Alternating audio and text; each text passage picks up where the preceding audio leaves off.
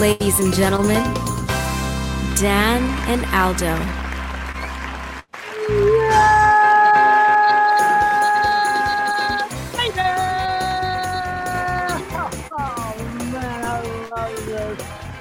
I love getting together with my two good buddies, Johnny Santucci, and of course, Dan the Man Aguirre. Dan, how are you, my friend? I'm well, and I always think that enthusiasm when you start the show, it sounds like, it's no big deal. It's kind of a throwaway, but that's hard, man. I remember I covered for you on 100 Proof, and there was no way I could mimic that at all. I mean, your enthusiasm starting the show is great. Thank you very much for that. And you sound like you're in good spirits too, my friend. I'm trying to be. I hate that Taylor Hawkins died and Foo Fighters canceled the rest of their tour across the board tonight for obvious reasons. And selfishly, they were supposed to be at a festival I'm going to be at, so I hope it's not a shitty band that replaces them. But, all things equal, I'm good. Yeah, that Taylor Hawkins news was shocking, and, I kind of didn't give it much thought. But then you sent me a demo reel or a reel of some of your work for the radio station you work at, and you did a beautiful tribute to him. And I was moved by it, and that's got to be a great big loss, not only to, of course, his friends and fans and family, but to you personally. Yeah, and the guy had young kids and, like 3 children and a wife. And he was just talking to Stern recently about, like, every rock star can't be Keith Richards, and was just talking about his regimen and all the work that he does to stay fit. Because he's like, that's the biggest thing on the road, especially as a drummer. You have to be in shape. Yeah. So the guy was working out like crazy. But even so, I guess I don't want to, just jump on and suggest I know everything. But I read that he had an enlarged heart that was 2 times the size of what it should have been. And you'd have to think that's tied in with the drug use. It's got to be. Yeah. Cliff Victoria in the chat says he had tickets to go see Led Zeppelin, and then John Bonham died. Wow. Jeez, that is so sad. Are you a Zeppelin fan, Dan? Sure. I mean, I don't know all the stuff. For some reason, that's just a band I never really listened to in depthly, but I'm not going to be like, oh, dude, what the fuck are we listening to? Yeah, they're one of my favorite bands of all time. And to miss out on John Bonham and Zeppelin, that had to be crushing. Boy, speaking of crushing, there's so much bad news to talk about. I'm going to try to keep an objective look on things, but there's the Oscars thing. There's Ryan Poles talking to the media, and I'm all in support for what he's trying to do, but there's definitely been some issues moving forward, and I've had a kind of a tough time understanding what he's trying to do. I get it, but the execution of it has been highly flawed. I know that you received some pushback on social media when you called the Elwin Joby thing a clown show. But there's kind of a smidgen of truth to that. How do you sign a guy and then days later learn that his ankle is so serious that the contract doesn't fit the player? Poles talked about that. He says there's got to be something done by the rules committee, for us to get this information days afterwards, because it's a great big blow to the player and, of course, the organization. Did you listen to any of Poles's addressing the media yesterday or Eberflus today? I have not. I caught up with it on Twitter the best I can, but when people are just sharing their thoughts, it's hard for me to establish what they said versus what the coach said. I'll tell you, it is again, I love the guy. I love what he's trying to do, but when you have setbacks like this, you start to wonder, holy cow, what is going on? I've got some audio clips here from some of the reporters who were at the polls press conference, so to speak. It was basically for Eberflus. He talked with reporters over breakfast, and it appeared, based on the photographs that I saw, that Poles was outside on the steps addressing questions. So let me play a little bit of that and get straight into Bears talk, so we could have some time to talk about some other fun stuff later.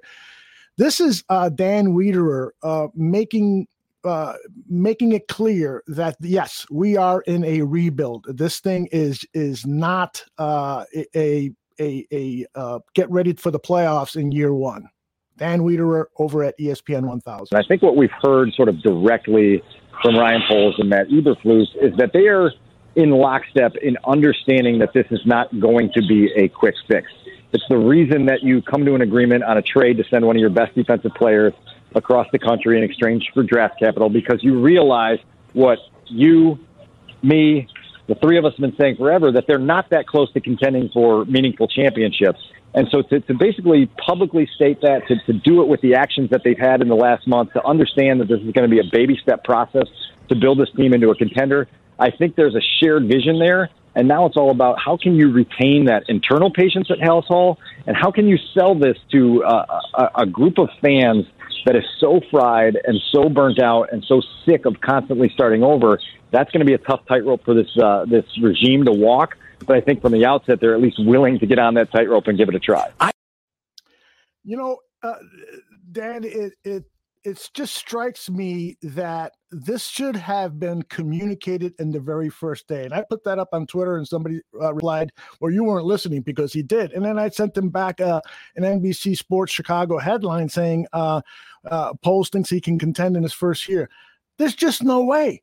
There's no way. Taking the approach that he wants to, which is to blow up the team and basically not re-sign anyone that was already on the roster. I mean, it's almost like there's a stench to these players, and he's going to bring in a whole new roster who've got all these qualities that they're looking at. And I just feel like, man, this is like a stumbling start. Wouldn't you agree with that? I would definitely agree with that.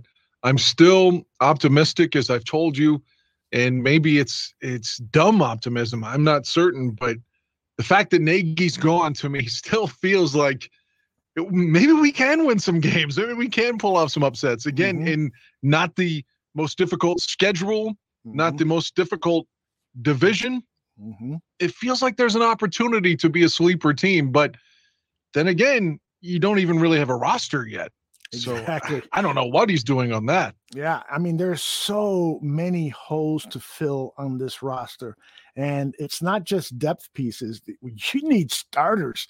You need defensive backs. Eberflus at the press conference today said that, he's there isn't a strong side linebacker on this team yet, so to speak. I'm paraphrasing.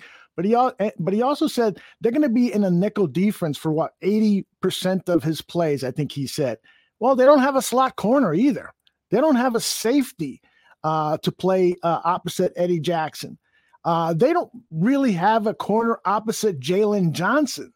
So you can't fill all of these things through the draft. You've now got to find that third wave of free agents. And when you're talking about second and third wave guys, you're talking about guys who have not had success in the past year, which is why they're signing short-term contracts to try to turn their careers around. We're now digging into that bottom of the barrel of free agents. And it almost feels to me like we're playing for a top 5 pick in 2021. Well, I certainly hope not, and give Poles credit. At least he did sign the guy from Buffalo to an offer sheet. From what I understand, that was matched. And I saw a lot of Bear fans were upset about that. Right. Well, don't you think they should be? Poles' fault. Well, he lowballed the guy. In my opinion, I think I've got it somewhere here. I lost it. The contract details to me say you should have guaranteed half that contract. This is the NFL now, where guaranteed contracts are now, you're seeing more and more 100% guaranteed contracts. And these are like multi-million dollar contracts. If you really wanted Bates so badly, you should have, lifted that rule that you have where you're going to, get these wave 2 guys at value, because you really need this guy. Now, a lot of people are saying, well, what is he? He's a backup. Well, he started the last 4 games because the starter had an Achilles injury and he played fantastic. And so that's why everybody's high on him. That's why the Bills matched the offer sheet. So I just feel like that's like another setback. And speaking of setbacks, Brad Biggs was on WSCR 670 The Score and talked about that. They've had a couple setbacks. They've taken a couple L's here. He was candid when I asked him, I said, you came to terms with Larry Ogunjobi, the three-technique tackle that played for the Bengals, at the very opening of the negotiation window for free agents. Well, that was on a Monday, okay? That was early on a Monday. They didn't come to the conclusion with medical information they got on Ogunjobi that, hey, this contract's not going to work for us. We can't do this until late on Thursday. And so I asked him, I said, between a verbal agreement on Monday and this conclusion that, hey, we can't do this $40.5 million 3-year contract with you late Thursday, did other guys come off the board that you would have allocated that cash and that cap space for? And he said, yeah, it was disappointing because, that's how they were a loser in that deal. There's no bigger loser than Larry Ogunjobi in that situation, but that set back the Bears. And then they took an L when I think they were extremely optimistic about the chance of adding Ryan Bates, the restricted free agent from the Bills, to their roster today. But Brandon Beane, the Bills GM, said yesterday, hey, we're going to match it, a $17 million 4-year contract with the first 2 years fully guaranteed at about $8.85 million. The Bills had given him the low tender as an RFA at just over $2.4 million. And they're going to move some numbers around to make the Bates contract fit in their books. So maybe I'm wrong there. The first 2 years of the contract were fully guaranteed, but clearly, a little more sugar in that pie would have made it more difficult for the Bills to sign. It's not like they've got tons of salary cap space too. That should have been a win for Poles, and unfortunately, it's not.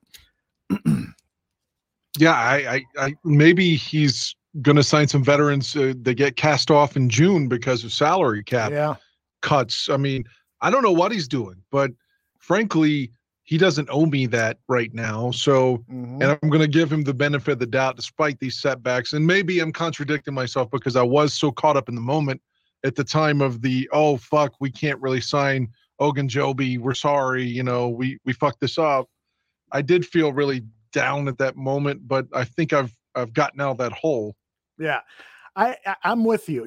I sometimes hear some of this news and I want to lash out and say, oh, this is bullshit and so forth. But I know it's going to be a painful start to this rebuild. But what's making it more painful are these misses, the Ogunjobi thing and losing Bates. And another thing that disturbed me a bit was, and I admire Poles for trading Khalil Mack. That really is the best thing. It's basically you're saying we're not going to be able to compete in 2022, so let's get some assets for this guy, and it creates more cap space so we can afford to sign some of these free agents.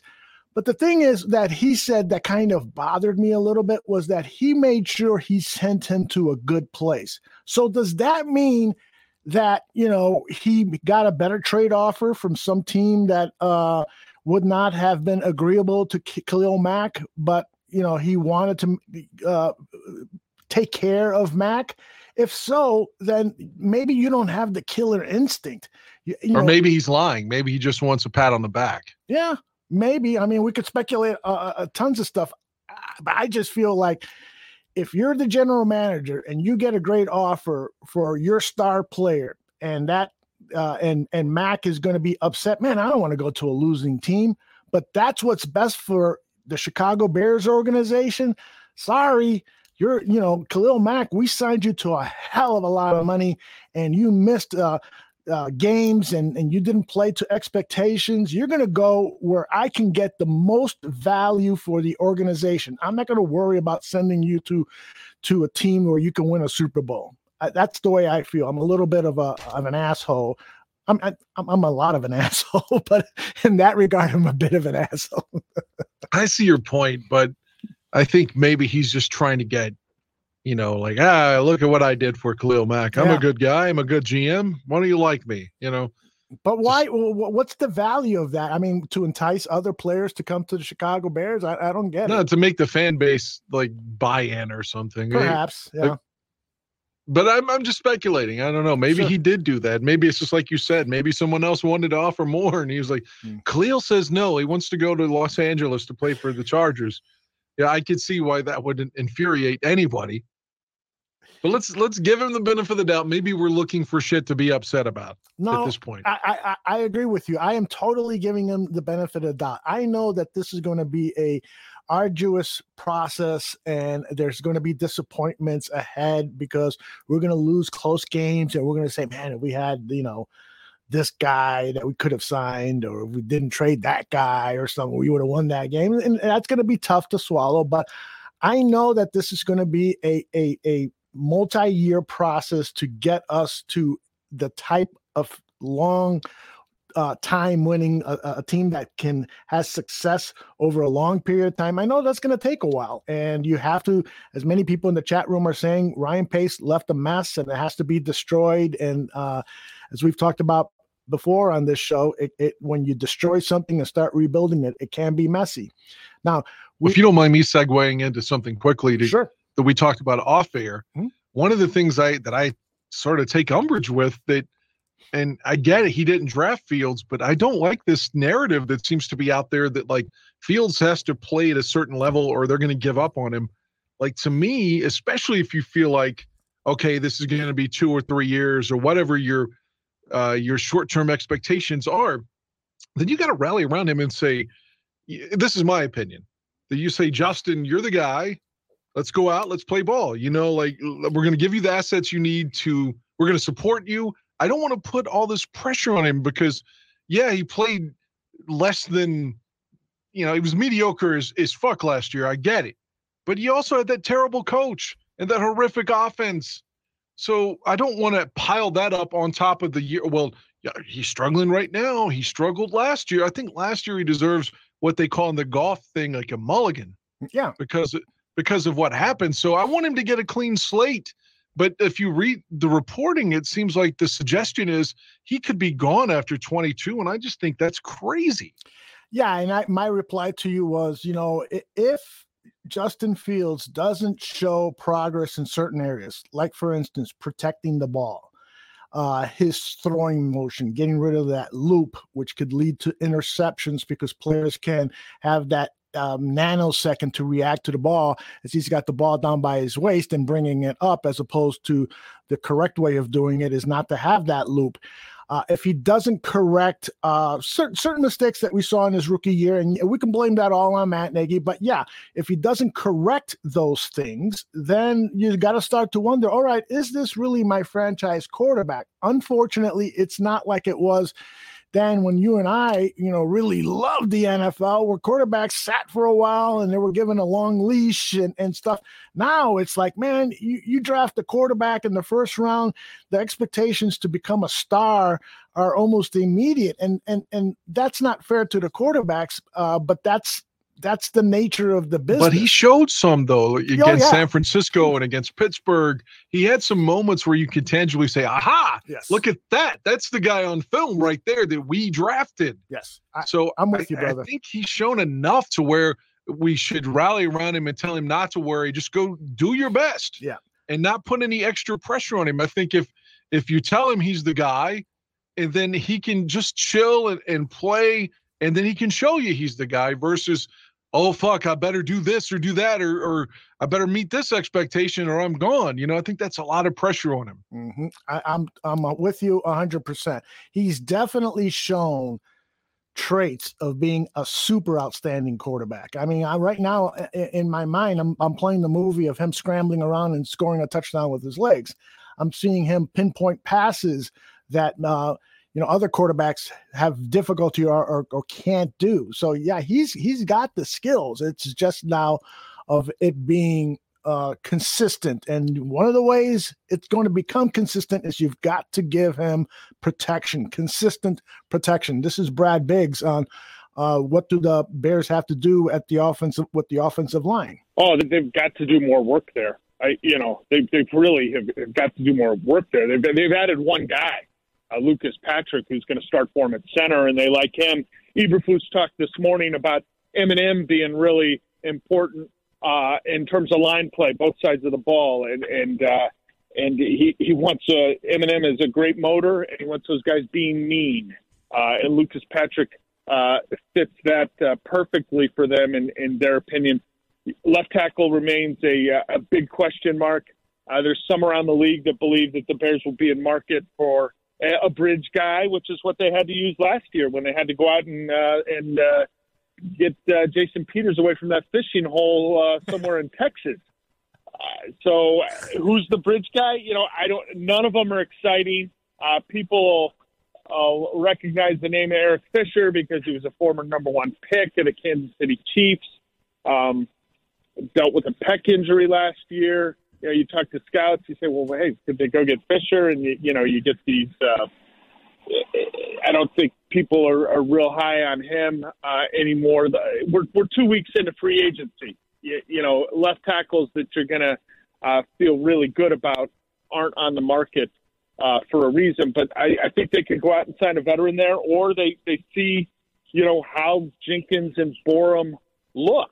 Just like I talked about a decision needing to be made on these linebackers when they see them on the grass. They need to see these offensive linemen on the grass. And let's remember, in terms of line play, they won't see those guys in pads until training camp starts, guys. Back in 2020, Dan, I was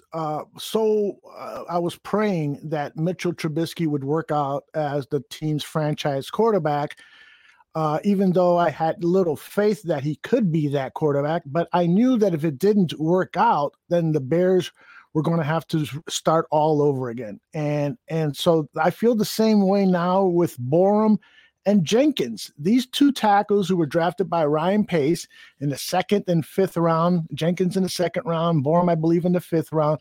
These guys have got to work out as the starting tackles. And if not, it's going to be, oh, man, we got to devote more draft capital. We got to find some free agents. And normally, if those guys are free agents, they're either way too expensive, like an Armstead, or, have injury histories and so forth.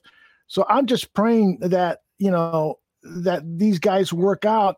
But it doesn't sound like Ryan Poles is very confident that they will, given some of his statements at the owners' meeting. And now there's talk that Jenkins will move over to right tackle because Poles said that's what he played primarily in college, and that's what actually Danny Shinman on Draft on Tap has been saying. He's a right tackle. He's not a left tackle.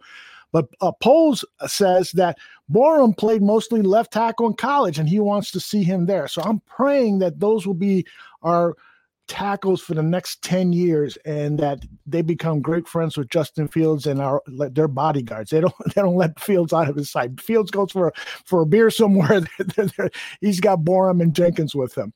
I agree with you. Yeah, I mean, that's like we've talked so much about the glory days of the Bears, and what did we have? We had 5 guys that would knock your fucking head off for even saying you didn't like Jim McMahon. Mm-hmm. You know what I mean? I mean, you had the line loved him, and even the reserves. Kurt Becker was his roommate. Mm-hmm. So I mean, that's who his protectors were. And I get what you're just saying. It made me think of that with Fields. That would be good if he suddenly had this line in place that you can build around. This again. If you look at that championship, that line was together from 83, 4, 5, 85s when Thayer came in. But for the most part, they started building in 83, and it was almost intact 9-10 years. Yep. And that's so that would be great if they could get some cohesive continuity on the line. I've been reading online again. You just never know if it's I don't want to single out a specific writer or a blog or, you don't know how much credibility those kind of sites have where they claim to have sources. I agree. But someone keeps sharing articles saying that Ryan Poles doesn't like Borum. I'm not sure how anyone would know that yet, but that's the word around the campfire that Ryan Poles is not happy with Borum's tape. I mean, why would that have leaked out if there was any real validity to that? There's no way. And I think I wish somebody could provide a transcript of all of Ryan Poles' comments. I haven't seen any video. I would have pulled video or audio for our show tonight, but I do think that based on some of the stuff I've read about Poles' comments is that there seems to be some hope that Larry Borum can play left tackle. And so if he doesn't like Larry Borum, then why would he even mention Larry Borum potentially playing on the left side? So I don't know if that's true. Here's another comment. This one's from Dan Wiederer on the offensive line. and this maybe has fed. You're always critical of Dan Wiederer because he can take a. I think your word is pessimistic. He can take an orgasm and ruin it for you. He's so negative.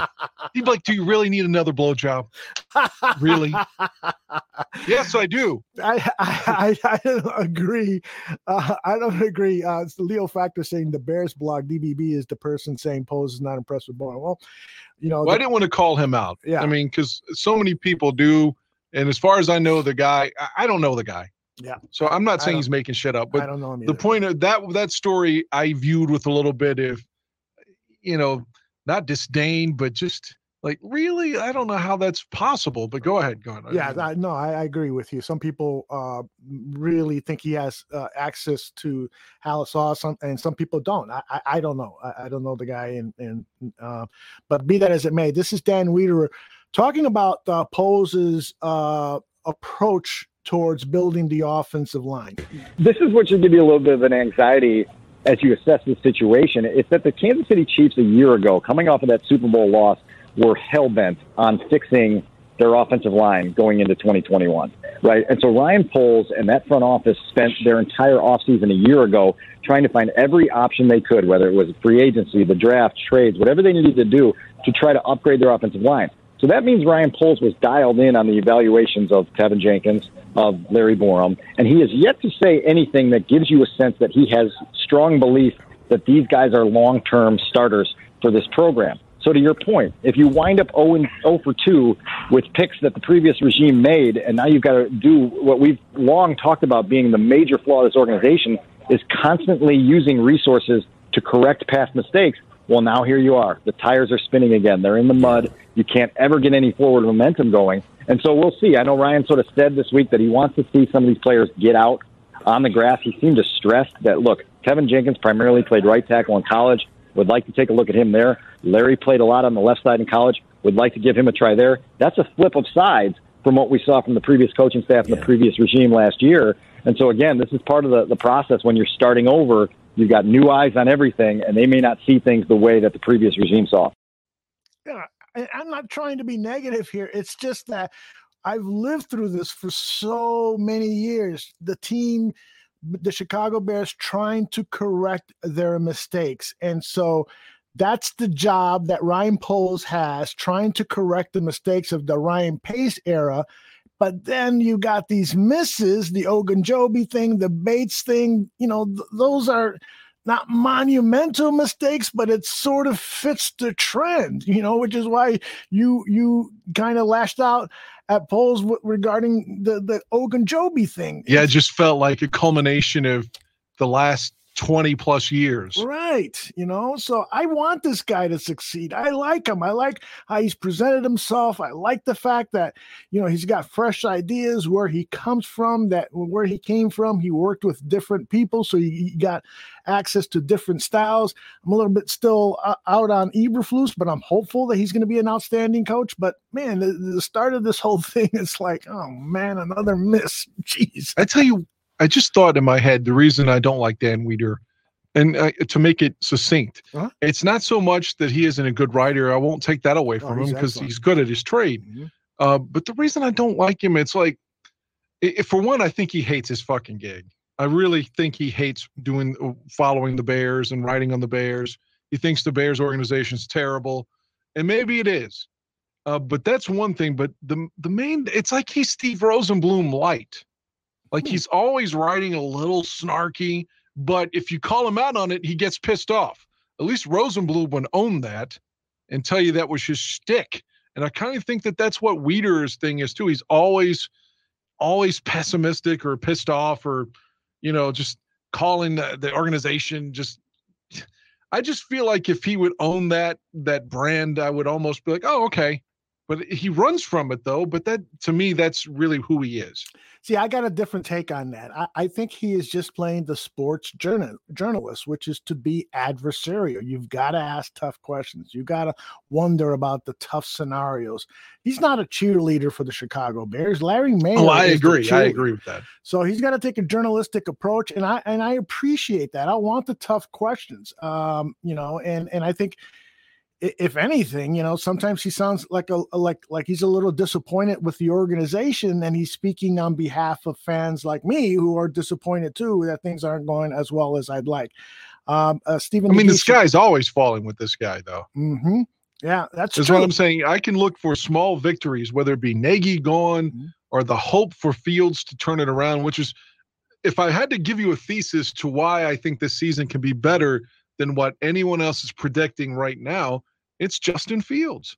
Because I do expect him to take a jump. I don't expect him to be Aaron Rodgers or make the Pro Bowl or anything tangible that I want to point to, but I do think he's going to ball out a little bit and going to show you the reason we drafted him. And I think that that's in itself can carry the team to 2 or 3 more wins than what we had last year. I agree. Honestly believe that. Dan Wiederer would never tell you that. Maybe. I don't know. Stephen Nagisha says, like I said, I heard Wiederer desperately wanted the ESPN gig after Jeff Dickerson's death, but he didn't get it, and now he's even more pissed. Who's their beat writer on there now? I don't know who is the ESPN beat writer. I think it's a woman. But I'm not sure. I'd have to look that up. Maybe somebody in the chat can help us. Well, that'd be good. Someone else to follow, for fuck's sake. Yeah, 4,000. Brad Biggs blocked me for no reason. Brad can be a little sensitive sometimes. 4,000 Glover says Wiederer isn't shit compared to Rosenblum. LOL. Yeah, he's right. Rosenblum. Courtney Cronin is. Thank you, Stephen. Courtney Cronin was awarded that ESPN job. And I'm not look her up now. Yeah, I'm not familiar. How with does she her spell work. Courtney? Courtney is Courtney, Cronin, Cronin. Courtney Cronin. So I found her. Good luck to you, Courtney, at ESPN. I got one more soundbite to play, and it is from Dan Wiederer. He was asked about trading down for more picks, which is probably what all of us are expecting. Although I do have to say this.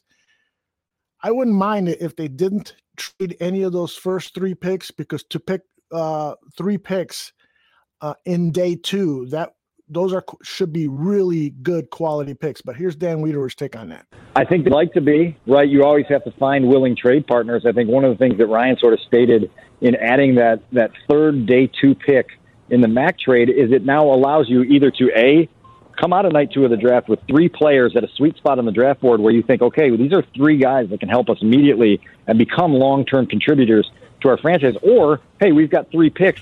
We can maybe trade one of these, still get 2 players on that day, maybe add an extra player, pick or 2 on day 3 to help us add more bodies and more options to get some of these other picks and sticks. So there is some flexibility there. And I think right now, Ryan's in the mode of look, we got to add a lot of players at a lot of different positions. And so we have to explore the options that give us the ability to cast the widest net possible to bring in the most possible, potential contributors to our franchise to try to get this rebuild accelerated faster than it seems to be at this point. Right now, I'm saying don't trade down. You're more likely to hit with 3 starters by keeping those 3 picks on day 2 than you are trading one of those picks down for 2 5th-round picks or 4th and a 5th-round pick.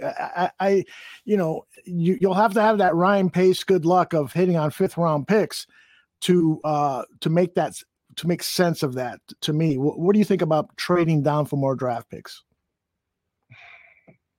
If you don't have your guy.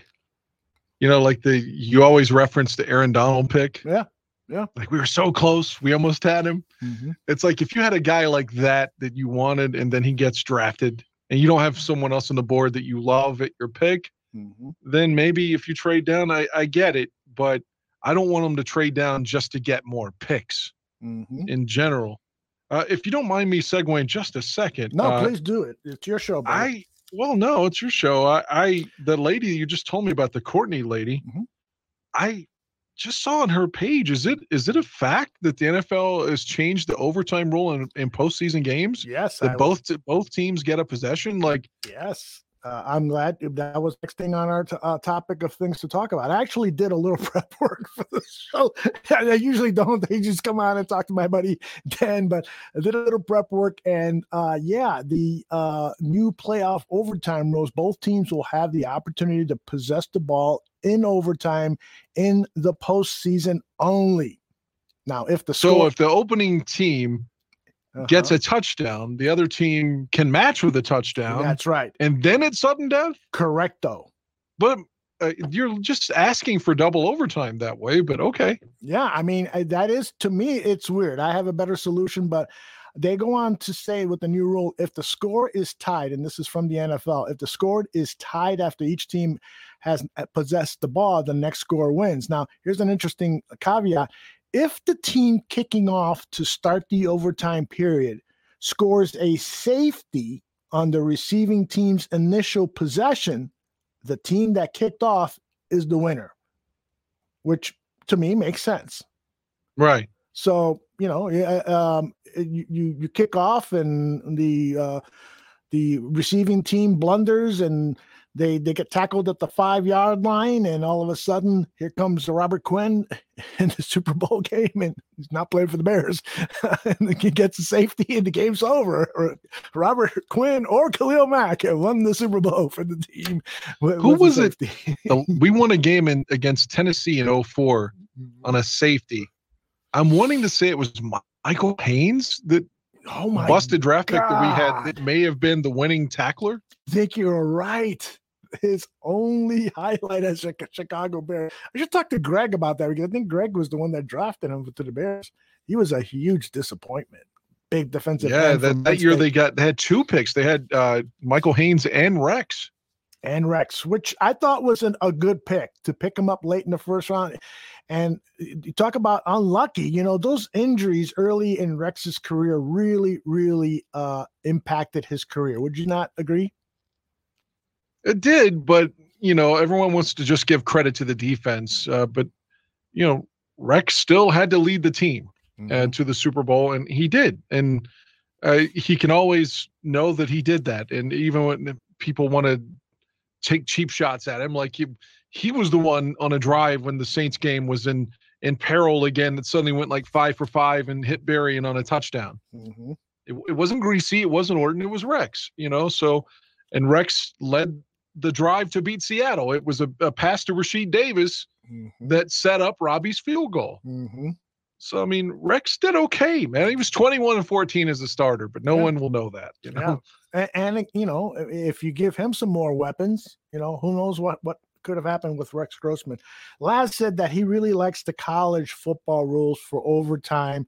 I know you don't watch a lot of college football, but you've seen enough to be familiar that with shit goes on forever. Like you have them at the 20-yard line. That's right. I don't like that at all. The game ends 14-14, and in the final overtime is 57-53. So something like that. I'll tell you what, here's my idea.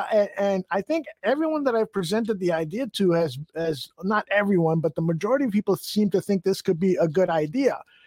The game continues. You elongate the fourth quarter into sudden death if there's a tie. So, for instance, the Bears are playing the Lions. The Lions score a touchdown with 50 seconds to go. It's the Bears' ball now, and the Lions have tied up the game. It's the Bears' ball now with 50 seconds to go in the game. They don't have just 50 seconds. It's now become sudden death. What do you think of that idea? So there's no coin flip. There's no coin flip. There's no kickoff. You just continue the game. The game continues. I get it. Instead of interrupting the drive. Exactly. Yeah, I like that. I do like that. And I mean, and nobody agrees with me on this, and I get it. I didn't mind the fucking sudden death. Mm-hmm. If you lose the coin toss, play defense.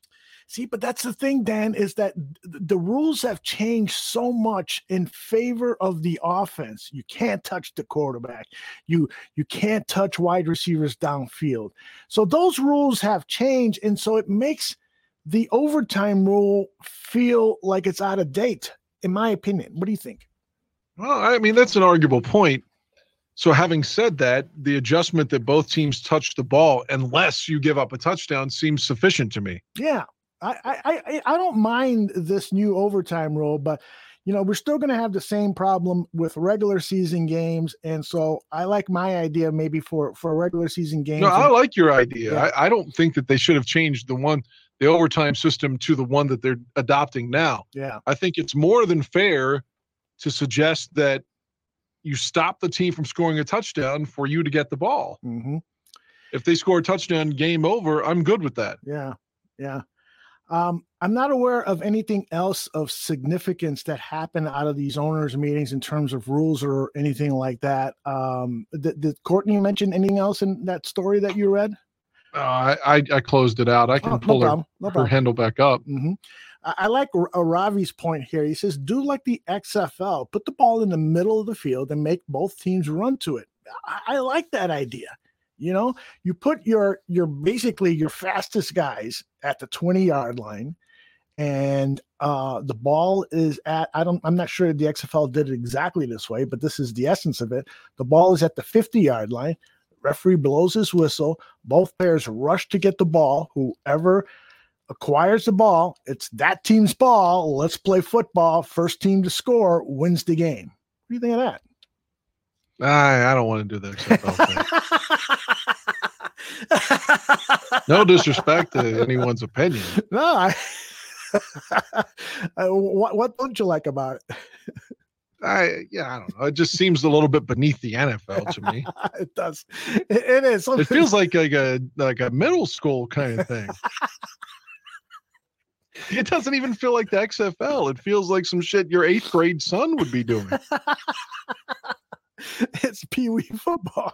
Yeah, that's what I'm saying. It just doesn't feel like professional football to me, but I'm not trying to shit on anybody else's opinion. No, that's all right. 4,000 Clover says, I love sudden death too, but like Aldo said, the rules are so in favor of the offense now. I think the other team's offense deserves a shot. Yeah, that's my problem, man. It's become so freaking easy. I think the stat that I saw today, there's been 12 postseason games recently in the offense. The team that has won the coin flip has won 10 out of those 12. It's something ridiculous like that. And so that just, and by the way, George McCaskey voted for the rule change. So for whatever that's worth, Joe DeVille says Dan is Debbie Downer. He's not Debbie Downer. I'm not. I'm telling you, I think the Bears can win games this year. That's right. He's got me confused with Dan Wiederer, I think. Oh, man. All right. Did you see John Fox is employed? What do you think about that? I mean, he took like a fucking decade off after the Bears paid him so much money. I guess he was like, I don't need money ever again until maybe he does now. Well, he tried the broadcasting thing, and that clearly didn't work. And I think we all knew it wouldn't. He's just his voice just isn't conducive to pleasurable responses from the audience, I think. So, I think John Fox, despite the voice quality issue, I think he would be better in a podcast format because he talks at length and, like Greg Gabriel. His podcast is enjoyable to listen to because he ruminates, he thinks about things. I'll ask him a question. He'll talk for 2 or 3 minutes and he's looking at issues from all sorts of different sides. And I think John Fox is more like that. He needs that kind of form of programming to have a chance at success. Doing the network pregame stuff, they would tell him, we're going to ask you this and you got 20 seconds to answer. I mean, that's not John Fox. He can't do that. But I agree with that. I mean, he did, as we know, he was on a staff that went to Super Bowl 35 as a defensive coordinator with the Giants. He went to the Super Bowl with Denver and with Carolina. So he's gone to 3 Super Bowls. He's lost all 3. But, so the point is he's got some knowledge. You just don't go to Super Bowl and you're a complete fucking idiot. Absolutely. So, yeah, to me, if you're the Colts and you hire John Fox, I mean, he's probably got something to give. Like, I don't want him calling the shots, but I don't think he's the defensive coordinator. I don't know what he is. He's the assistant coach. But to me, if he's helping out with the defense, he could probably do some good. Yeah, I don't know. That what they say about the NFL, it's a good old boy network, so he probably knows somebody over there that got him the job. But Chris Ballard. Yeah, that's right. It's Ballard. Jeez. So I don't know. I don't know if he'll have any value. We'll see. Some of these teams. I shouldn't say that because I don't know that for sure. But hey, well, speaking of broadcasting, it appears that Fox is going to hire Kevin Burkhardt as their over for Joe Buck. He's previously been their number 2, and he's been on the Major League Baseball Fox coverage as like the the pregame and postgame, the studio host. Wasn't he the guy that was also going to work with Cutler? I think so, a couple of years ago, but obviously, Jay went back to the Dolphins or played with the Dolphins instead. But now it looks like he's, according to, I forget what the source was, the New York Post maybe. Someone had an article saying that they're in a negotiation right now to get the deal done, to announce that he's the number one guy. Presumably he'll become Joe Buck on baseball as well.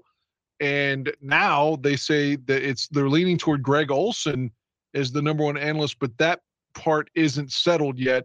But the Burkhardt thing is settled except for the actual contract. Interesting. Somebody just put up on the screen that Johnny Knox is going to be on Fox Sports. Is that local, Zach? Zach put that up.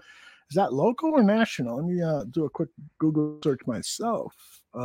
Johnny, is it 2 H's? John Fox.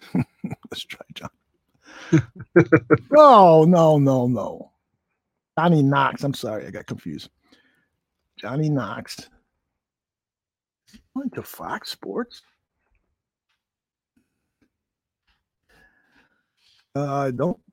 Special report. John Knox. No, I don't see this. I don't really remember Knox talking that much when he was a Bear, so I don't know if he has personality or not. Yeah, he's a good-looking guy. He's telegenic, but I don't see a report on that. Is he still walking with a limp? When I saw him, he was signing autographs at Soldier Field, so he wasn't walking around. But he looked healthy, and he's got those piercing blue eyes, I want to say, if I remember correctly. He's a good-looking guy. He'd be perfect for TV. But I never really heard him talk a hell of a lot, so who knows? All right, before we bring the Tooch in here, why don't you and I talk a little bit about the incident at the Oscars? First of all, it's sad that it happened because I was watching the Oscars with my wife that day. We don't watch it every year, but we decided, hey, it's Sunday. Why don't we watch one of the nominated movies? And we did. It was Dune. We enjoyed it. And then we started watching the show, got into it. It had the show had a lot of personality, had some good laughs with the three women who co-host. And then the incident happened with Chris Rock saying a joke that was, I think we can say inarguably insensitive towards Will Smith's wife. Will, his immediate reaction was to smile or maybe even laugh at the joke. But on that same shot where we saw that, Jada Pinkett Smith kind of rolled her eyes, and then the next shot is back at Chris Rock, and then they cut to a wider shot, and here comes Will Smith very deliberately walking towards Chris Rock, and he smacks him in the face. And my wife said, "Wow, that isn't funny. Why did they do that?" And I go, "Honey, I don't think this is a joke. I think this is serious." And then when the U.S. feed, of course, bleeped out all of the harsh language Will Smith then said when he sat down, but it was clear then that this was not a joke. What were your thoughts? It was actually you who I saw first on Twitter. I think I texted you immediately. I was like, "Is this shit real?" That's right, you did. Yeah, because I was either watching Winning Time or the Uber show. I think I was watching the Uber show at the time that occurred. And I just couldn't believe it was real. So then I found very quickly the live uncensored footage with the Japanese interpreter. Right. And so I didn't know the backstory from a couple of years ago before then, but I got to see all of that within the context of 2022. And I thought it was terrible. Like, I know so many, I'm not trying to make this political, but it's just like so many right wingers are like cheering this. I don't know what the correlation is with that. Like, you got to be tough, like Donald Trump was tough. So many people acted like he was like a UFC fighter or something when, he's a 350-pound guy, but you know what I'm saying? It's like that aura of toughness. Yeah. So they're like, he's talking about my woman, I'm going to slap him, that's the reason I don't like to drink in bars, because there's always an asshole like that. Like, you don't even have to be looking at his female, his companion, his wife, what have you, and they're ready to fight because they think you're staring at them. Yeah. And go ahead, please. I was just going to say, can you imagine? Like, you remember, like, Kramer from Seinfeld had that terrible thing where he was like dealing with the hecklers years ago and screamed the N-word at him and all that.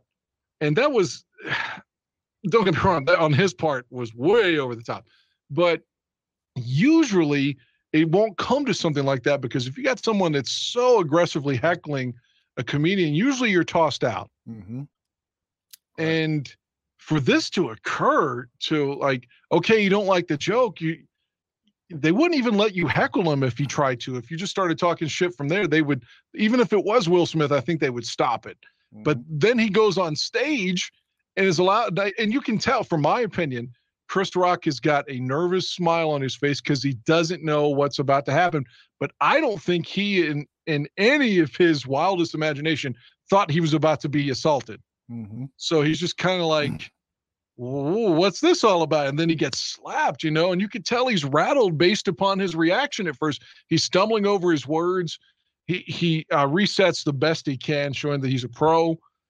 But man, I can't believe this was allowed to happen. I saw Jim Carrey said today, if it were him, he would sue Will for $200 million right off the top, because this doesn't go away for Chris Rock ever. Right. The pain from the cheek goes away, or the face, by Thursday or Friday, he'll be tip top from that. But just knowing he's the guy, like the rest of his life, that Will Smith fucking bitch slapped on TV, if you're not going to press charges when he isn't, I agree with Carrie. Like, you should come up with something out of that, man, and fuck him.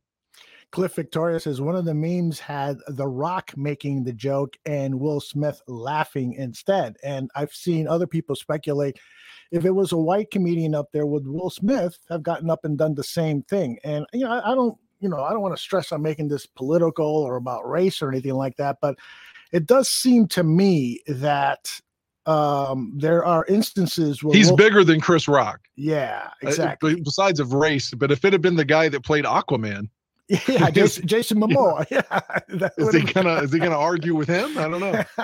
I agree with that. I was disappointed too at the reaction by a lot of people. My wife and I have been startled by the reaction of people from different political persuasions, people of diverse backgrounds and so forth, standing up for Will Smith and, saying, yeah, if somebody's making fun of your medical condition, you deserve to get slapped in the face. And my wife and I are just like dumbfounded that, this type of aggressive behavior still exists in our society, where, and again, like you said, the fact that he wasn't escorted out, and the Academy has said, well, that would have created more confusion. We were just interested in keeping things going. And they let him just sit back down like nothing happened. Right. And then he wins the award later. And it's like everyone's cheering him and forgetting the fact what he had just done. Yep, exactly. And if I was the Academy, there was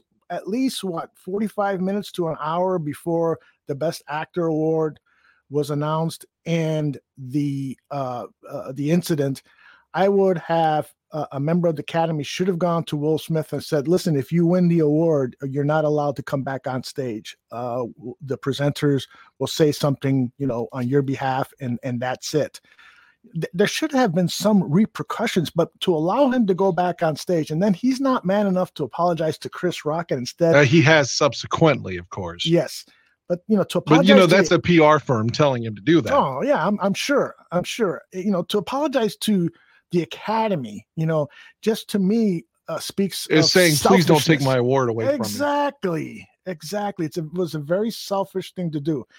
And I can understand. Listen, I've reacted in violent ways too. And so if people know anything about some of the stuff that I've done in the past, they would say, well, fuck, although you're being a hypocrite. Yeah.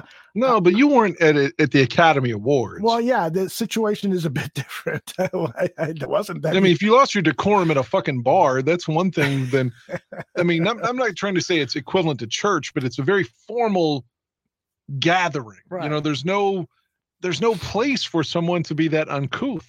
I agree. I frankly have been rattled by the whole thing, it was not just the slap, but again, when you sent me that video from the Japanese feed and the words that he used, keep my wife's name out of your fucking mouth. Yeah, just the God. anger behind that, and then it seems so like out of place because, like you said, he smiled before, right? And then got a reputation of being such a great guy, and he wants to be, a love guy, and I want to bring people together. It's like, what are you doing? That doesn't make any sense. I'm really, crossing lines here by suggesting this, but I don't know for sure. Nothing I'm saying right now is a fact. Mm-hmm. But reportedly, she was dating an 18-year-old or 19-year-old on the side, mm-hmm. and wanted the poly lifestyle. Mm-hmm. Right. Reportedly. Right. And reportedly, he just wanted her, mm-hmm. and wasn't necessarily down for that. And maybe he thought, I can impress her and show her how much I love her. Yeah, I don't know. I think I don't know if it was impressed, but I think he clearly loves her very much because she did have an extramarital relationship. She's got a Facebook show called The Red Table, and she had him on where they spoke openly about this issue where she had what she referred to as an entanglement with an R&B singer, a relationship that, according to the R&B singer, and I apologize, I don't have his name right in front of me, but that relationship lasted quite a while. And during the course of that interview, she did admit she did replace the word entanglement with relationship. And this guy went out and wrote a hit record called Entanglements. And in the lyrics, I read the lyrics, I should have pulled them up, but they were basically about, yeah, we entangled in between the sheets. Yeah, baby, I gave it to you really deep. Lyrics like that. And so can you imagine this guy writes this song about your wife? And so maybe there's this misplaced anger towards Chris Rock. And again, I'm not condoning the joke. It was out of place. You shouldn't do that. He should have done research. It was an ad lib, by the way. I've learned that there was an ad lib. So the Academy did not hear it in rehearsals, and maybe somebody would have corrected him on that, informed him that that's out of place. But like Howard Stern said, though, I listened to Stern talk about this. He said, okay, so I get it, the hair condition there, but the comparison is, you could be Demi Moore. He's like, it's not like he was comparing her to a very unattractive woman. Yeah. He was comparing her to one of Hollywood's A-list actors of the 1990s and a woman that was goddamn hot. Mm-hmm. So it's like, yeah, he's saying she could be Demi Moore in G.I. Jane 2. It's not like he was saying she was a skank or unattractive, or the comparison to Demi Moore isn't like an insult, is what Stern was saying. Yeah, to me, it wasn't an insult. Maybe it's a little bit insensitive because women who suffer from this, it is a serious disease. Yeah, my buddy John's wife has it, and every day we go somewhere, or they're not with me all the time, of course, but if you go out of town, that you're going to get that question or that look every day of her life. Mm-hmm. Yeah. So I you know also lose the hair on your eyebrows. You lose other facial hair. It's just not the hair on top of your head. So that can, for anybody, that would be whoa, this is scary. But for a woman, that's something you don't expect to happen to a woman, hair loss. So it's I don't know, man. It's a complicated thing. It did rattle me a little bit. I hate to see somebody who I had respect for, Will Smith, behaving that way. I hate to see Chris Rock being smacked that way. Like you said, this is going to impact his career. Although ticket sales for his concerts, I read, have gone up. So people want to hear what he's got to say. And if he's wise, he'll just stay quiet until he does his first concert. I can't wait to hear what Chappelle says about this. Mm-hmm. Or someone that literally doesn't give a fuck about rattling your cage kind of thing, like a comedian that'll tell you where he's shooting from, whether you like it or not. Mm-hmm. Yeah. I really am looking forward to what Chappelle said. I still think Jim Carrey had the most poignant thing that I've heard anybody say. I agree. It's like, man, if I were Chris Rock, I would have sued him Monday morning. Mm-hmm. Yep.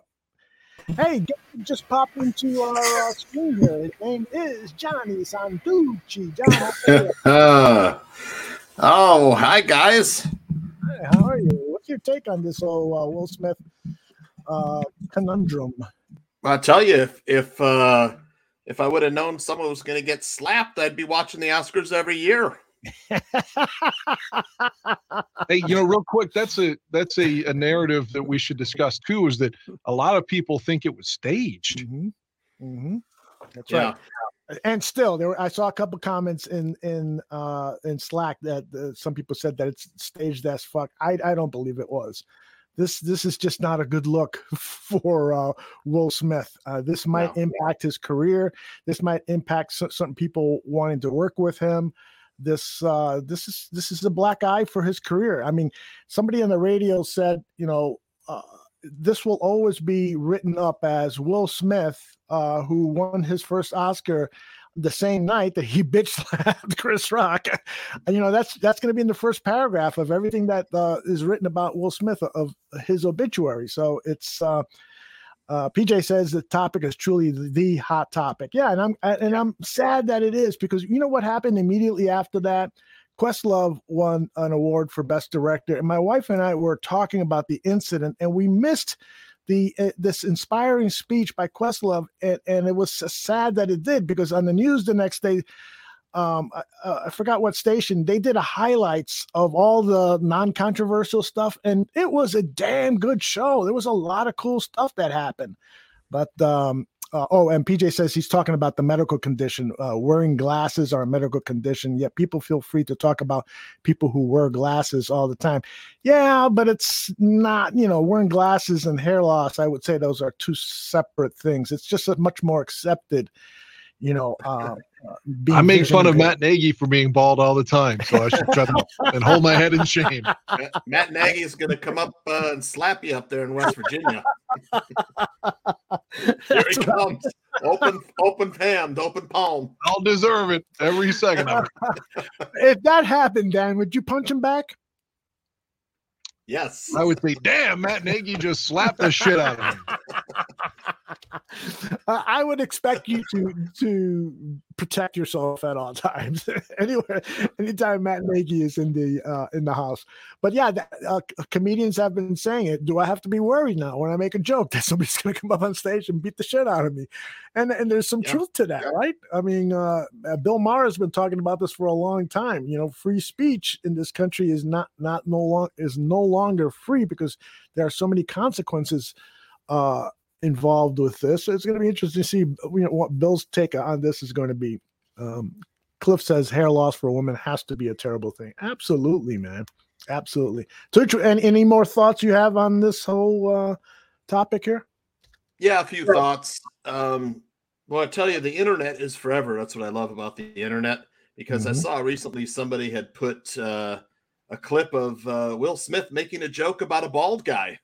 Oh, really? 1994 or something like that. It's like, okay, but yeah, I mean, my first reaction was that it was crass and uncivilized, and Will Smith should be above this. And then, how uncomfortable was that acceptance speech afterwards, after you caused a global commotion? And if I was Chris Rock, I'd probably file a lawsuit. I'd turn it into a payday, because, yeah, like you said, he's always going to be the guy that was bitch slapped on the Oscars in front of millions and millions of people. It's terrible. It's definitely a blow to the psyche. I thought he handled it very well. I thought the best thing Will Smith probably could have done and should have done was to talk to Chris Rock after the Oscars, because it's not the time or place. Right. I mean, hindsight is 20/20, right? But yeah.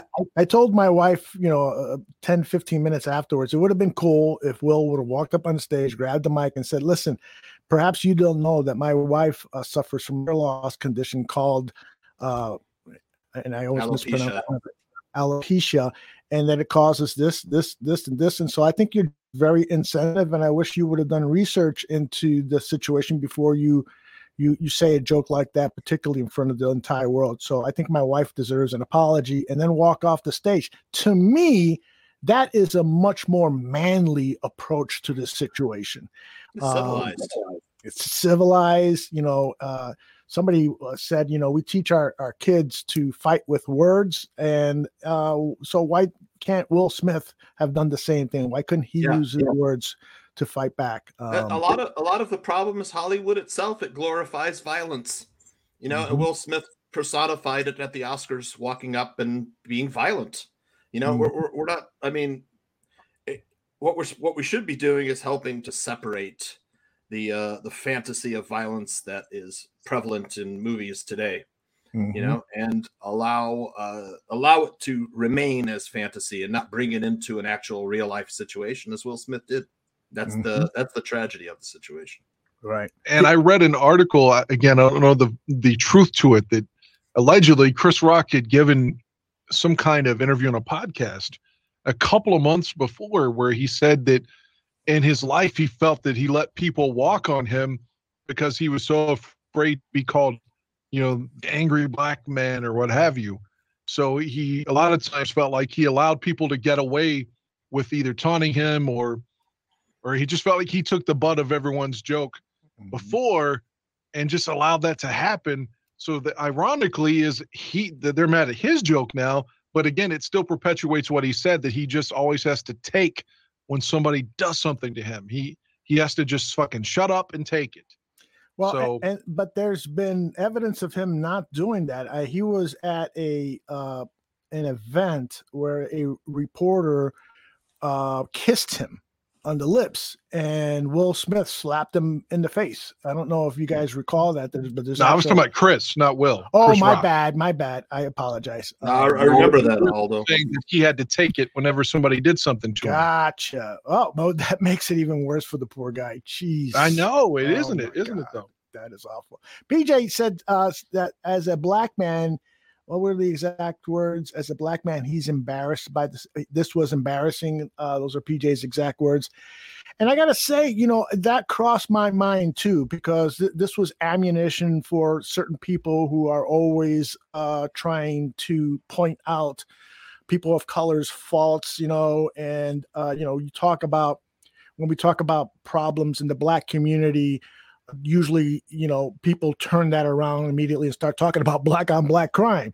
And but I haven't seen that, although I haven't been looking at certain media sites that have used race in this situation. But I do understand PJ's feelings there. You're feeling proud that, you've got this worldwide known comedian up on stage and another worldwide, globally known actor, and who is the odds-on favorite to win the Best Actor award, and then this situation happens in front of millions of people. Yeah, it's not good. I'd be upset about it if Lin-Manuel Miranda and Penelope Cruz had fight. That's not a good example, but first name that came out of my mind. But if two Hispanic stars had a cat fight on stage, and then I'm not just saying this because I happen to be white. I'm just because technically Apatow's Jewish and not just a regular white fuck like me. But then people were coming after Judd Apatow. I saw that. And I thought I sent you the clip. Yeah, you did. And then I went into it, and there were a lot of people saying that white people aren't allowed to speak on this, that it was prejudice just to comment on it. So it's like Mara said, there's a chilling effect on free speech in a lot of ways. Yeah. Mark says it's also offensive to the winners. A lot of young and unknown people won Oscars this year. Instead of their achievement, the focus is on this incident. You're absolutely right, Mark. You're absolutely right. It is. Nobody's going to remember that a film named Coda that was about a hearing impaired family, and so use sign language throughout the movie, won the Best Actor Oscar award. That's just not going to happen. People won't remember, unfortunately. It's sad. All right. Did you have one more thought on this, too, Chuck? Because you said you had several. Not any more than what I've already said. Let's just remove race from the equation, and it's still an unnecessary act of violence.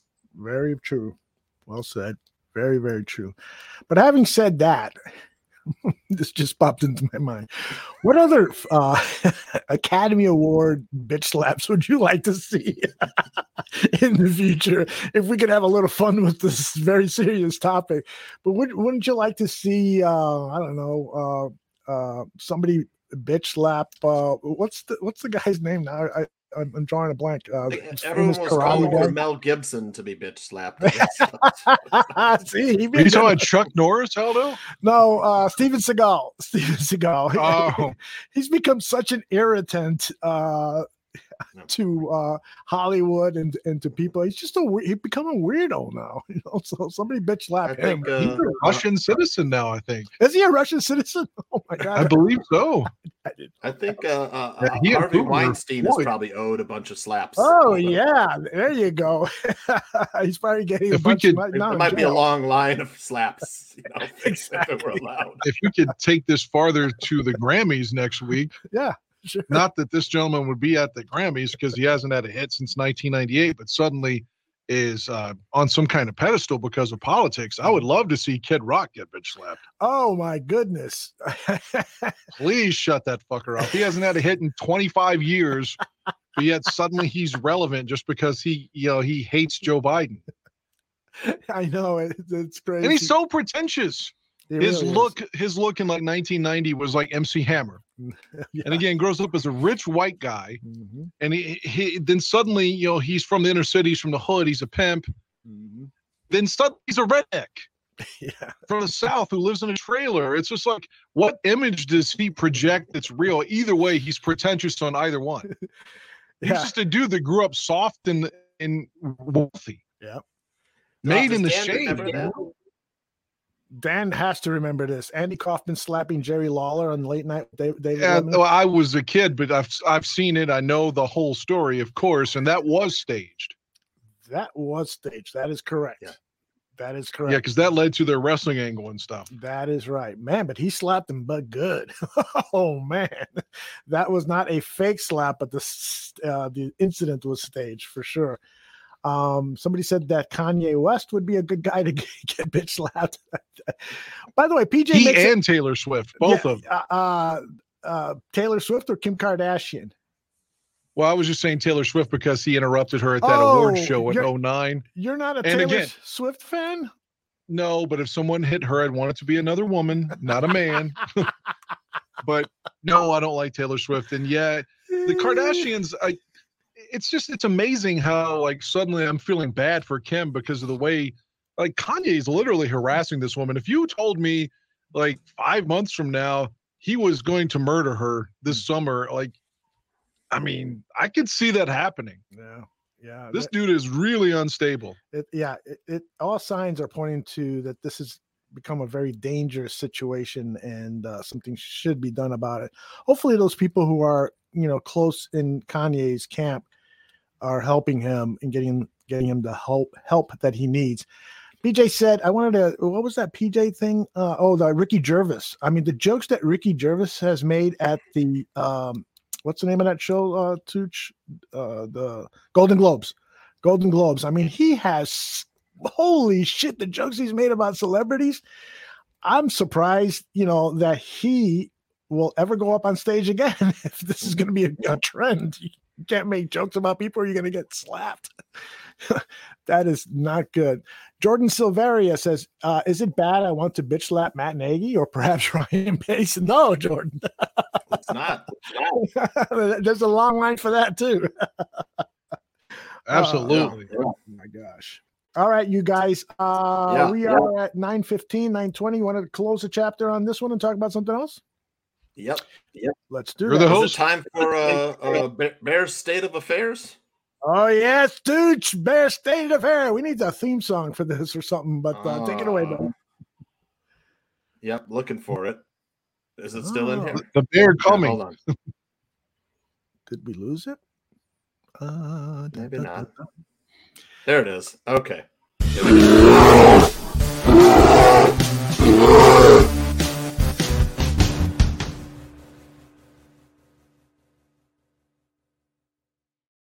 State of Affairs with your pal Tooch. So, I was doing comments in the chat room, Right. And everybody's like, oh, Poles is the worst. You know, it's like, oh, he's made so many mistakes and all this stuff. Let me just remind you of a few things from our past. Oh. Read that out for our audio podcast. This is a quote from Ryan Pace. Mike Glennon is our starting quarterback, and we are fired up about that. That is great. Just be glad we're not back there. We're not back. Here's another one. Andy Dalton QB1. Yes. Here's another good one. Oh, hold on. GM Ryan Pace quoted, "That's how we see Andy Dalton as a starting quarterback." Who, by the way, was signed for about $7 million less today than he got from the Chicago Bears. Where'd he go? Ryan Poles looking better every day. He's the backup with New Orleans Saints. The Saints, yeah. We kind of traded backups with the Saints. Yeah, that's right. We got Trevor Siemian, and they got Dalton. I don't know who got the better of that battle, but it doesn't really matter because I would take Siemian all day. Yeah, okay. Me too. But we probably overpaid Siemian too. I haven't seen the contract details, but it worries me that we tend to give backup quarterbacks in Chicago a hell of a lot of money. Yep, just wanted a little trip down memory lane for Bears State of Affairs today. That is true, and I spent the first hour of the show or so just kind of lamenting, the setbacks that Poles has, but I'm still hopeful that this is the guy. This is the real deal, Ryan Poles. Just because there's been these setbacks doesn't mean that he isn't going to bounce back and make some good signings and stuff.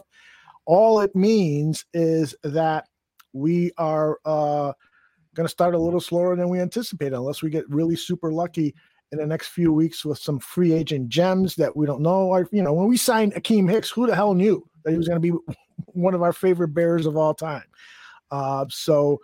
And then of course the draft could yield some really great pieces for this team. So and Dan, I think, maybe says it all when he talks about the leap that Justin Fields could take in this year, and just his leap alone could get us into postseason play. And I think that's a point worth mentioning over and over again. I think we all have to hope that that's plausible. And I don't think it's pie in the sky. I mean, this guy was a first-round pick. Mm-hmm. He's in his second year. He can't go any farther down than year one. Mm-hmm. Peyton Manning had a shitty first season. His second year, he went to the second round of the playoffs. Mm-hmm. So, I mean, it happens. So I'm not trying to say he's going to be Peyton Manning, but in 1999, Peyton Manning wasn't Peyton Manning yet. Mm-hmm. In terms of, has he done anything in the league? No, it was all, it was all what could be, potential. And Fields has that potential. So let's go. Yeah. I got a graphic up here. Let me find it. Let's see. It is the Bears free agent signings since the free agent period started. There were a few signings. I was going to bring this out too, Aldo. Yeah, why don't you go over that and tell us what your impressions are of these players, and make sure you articulate it for the folks on audio. I see a pattern, Aldo. second stringer. A lot of guys nobody heard of. But hey, let's trust the plan. Maybe they're ascending players, but the bottom line is that none of these guys are gonna bring any excitement, or they're not selling season tickets with this list. No, you're absolutely right about that. There are no name players here, and we do really, Ogunjobi was the closest one for those people who follow football closely. They know that guy would have been a great acquisition for the Bears, and if they know anything about what that 3 tech does for the cover 2 defense, that was an exciting signing, but unfortunately it didn't work out because of the medicals. But yeah, Lucas Patrick at the center position, Dakota Dozier, who played with the Vikings, and he's really not a starter. Byron Pringle is a guy who could really be that kind of player Poles has been targeting, the guy who is looking for a chance to be a starter. He's shown flashes as a backup with Kansas City. this guy could come in here and establish and become the number 2 with Darnell Mooney being number 1, or maybe even opposite. Equanimeous St. Brown, this is totally a Luke Getsy signing. He knows him, and he knows what he can do. He's a super fast guy, so perhaps he'll earn a roster spot and score some touchdowns for this team. And then Kari Blasingame, it means that the fullback is back in Chicago, and I'm glad to see that. Justin Jones was signed immediately after the Ogunjobi thing. He's not Ogunjobi, but he could probably play that 3-tech at an effective level. But I wouldn't be surprised if a 3-tech defensive tackle fell to the second round and the Bears went that direction to complement Justin Jones. The Al-Quadin Mohammed defensive end, there's enough tape on him to show that this guy is going to be a solid starter. And Nicholas Morrow, the linebacker, I think he's a solid starter too, although it's interesting that Ryan Poles didn't commit to Morrow being the middle linebacker. Actually, I think that what he said specifically is that they have not made a determination what position Roquan Smith will play, middle linebacker or at weak side linebacker. So I don't know, what the plan is there, but there's some good signings there. There's no doubt about it, but there's not, as Tooch rightfully said, I'm not calling the ticket office and say, hey, or StubHub and paying $500 for a $100 value seat. So I still think the 22 team. Yeah. Let's go. Yeah. Dan, what were you to say? I still think the 22 team, it could be just as good as the 21 team, if not better, but definitely more fun to watch, more entertaining than having to put up with Matt Nagy. Again, call me some people call me a pessimist, but I think with regards to the Bears, I'm optimistic. I truly, and it's not just me placating myself. I think even if they lose a few more games than last year, it's going to be better in the short term and in the long term to be with Matt Nagy. Oop, did we lose Dan? I think we lost. No, I'm here. Can you hear me? Oh, there it is. Okay. Yep. You're back now. I was just saying that I thought that it's going to be better without Nagy. It can't be any fucking worse. Addition by subtraction, Dan. Somebody who asked about Darrington Evans, the running back from the Titans. He is a member of the Chicago Bears, but he was a waiver pickup. He wasn't a free agent signing, which is why he wasn't on that list, which I got from Blasingame was Titans as well, running back. Exactly. So Darrington Evans is really an interesting guy to keep an eye on, because apparently he's got some outstanding speed, and he's the type of guy definitely not going to beat out David Montgomery or Khalil Herbert as a 1-2 punch for this Bears running back tandem. But if any of those guys goes down, Evans could be a really good replacement. And if he runs that outside zone as well as like Khalil Herbert, he could be one of those guys that immediately people will start saying. So people saw Herbert break open a few runs. People were already trading David Montgomery. But it was heartening to hear, Dan, you probably don't know this, but Eberflus and Poles again spoke very, very highly of David Montgomery, and in particular, Eberflus said he is the absolute type of guy that we want on our team, culture-wise, hardworking, what he does with the ball in his hands and stuff. So we were talking last week about extending Montgomery's contract. Based on what I heard today, that might be on the table. We might see that happen even before Roquan Smith. So we'll see. What do you think the downside of Roquan is from their perspective? I don't think that I can't imagine there being a downside. I can't imagine. I think that the only thing that might be stopping thing is the unorthodox way that he handles his contract. I think with his mom handling negotiations and stuff. So I think the one Poles quote on that is that we're in no hurry. We know we'll get it done. But I think a lot of media members are like, raising an eyebrow. Is this going to be as easy to get done as you think? It is interesting. I mean, Ryan Poles has a lot of experience, but do you guys think that these two setbacks 2 or 3 setbacks that he's had early on is just a measure of his inexperience as the head guy, or it's just bad luck? Pause.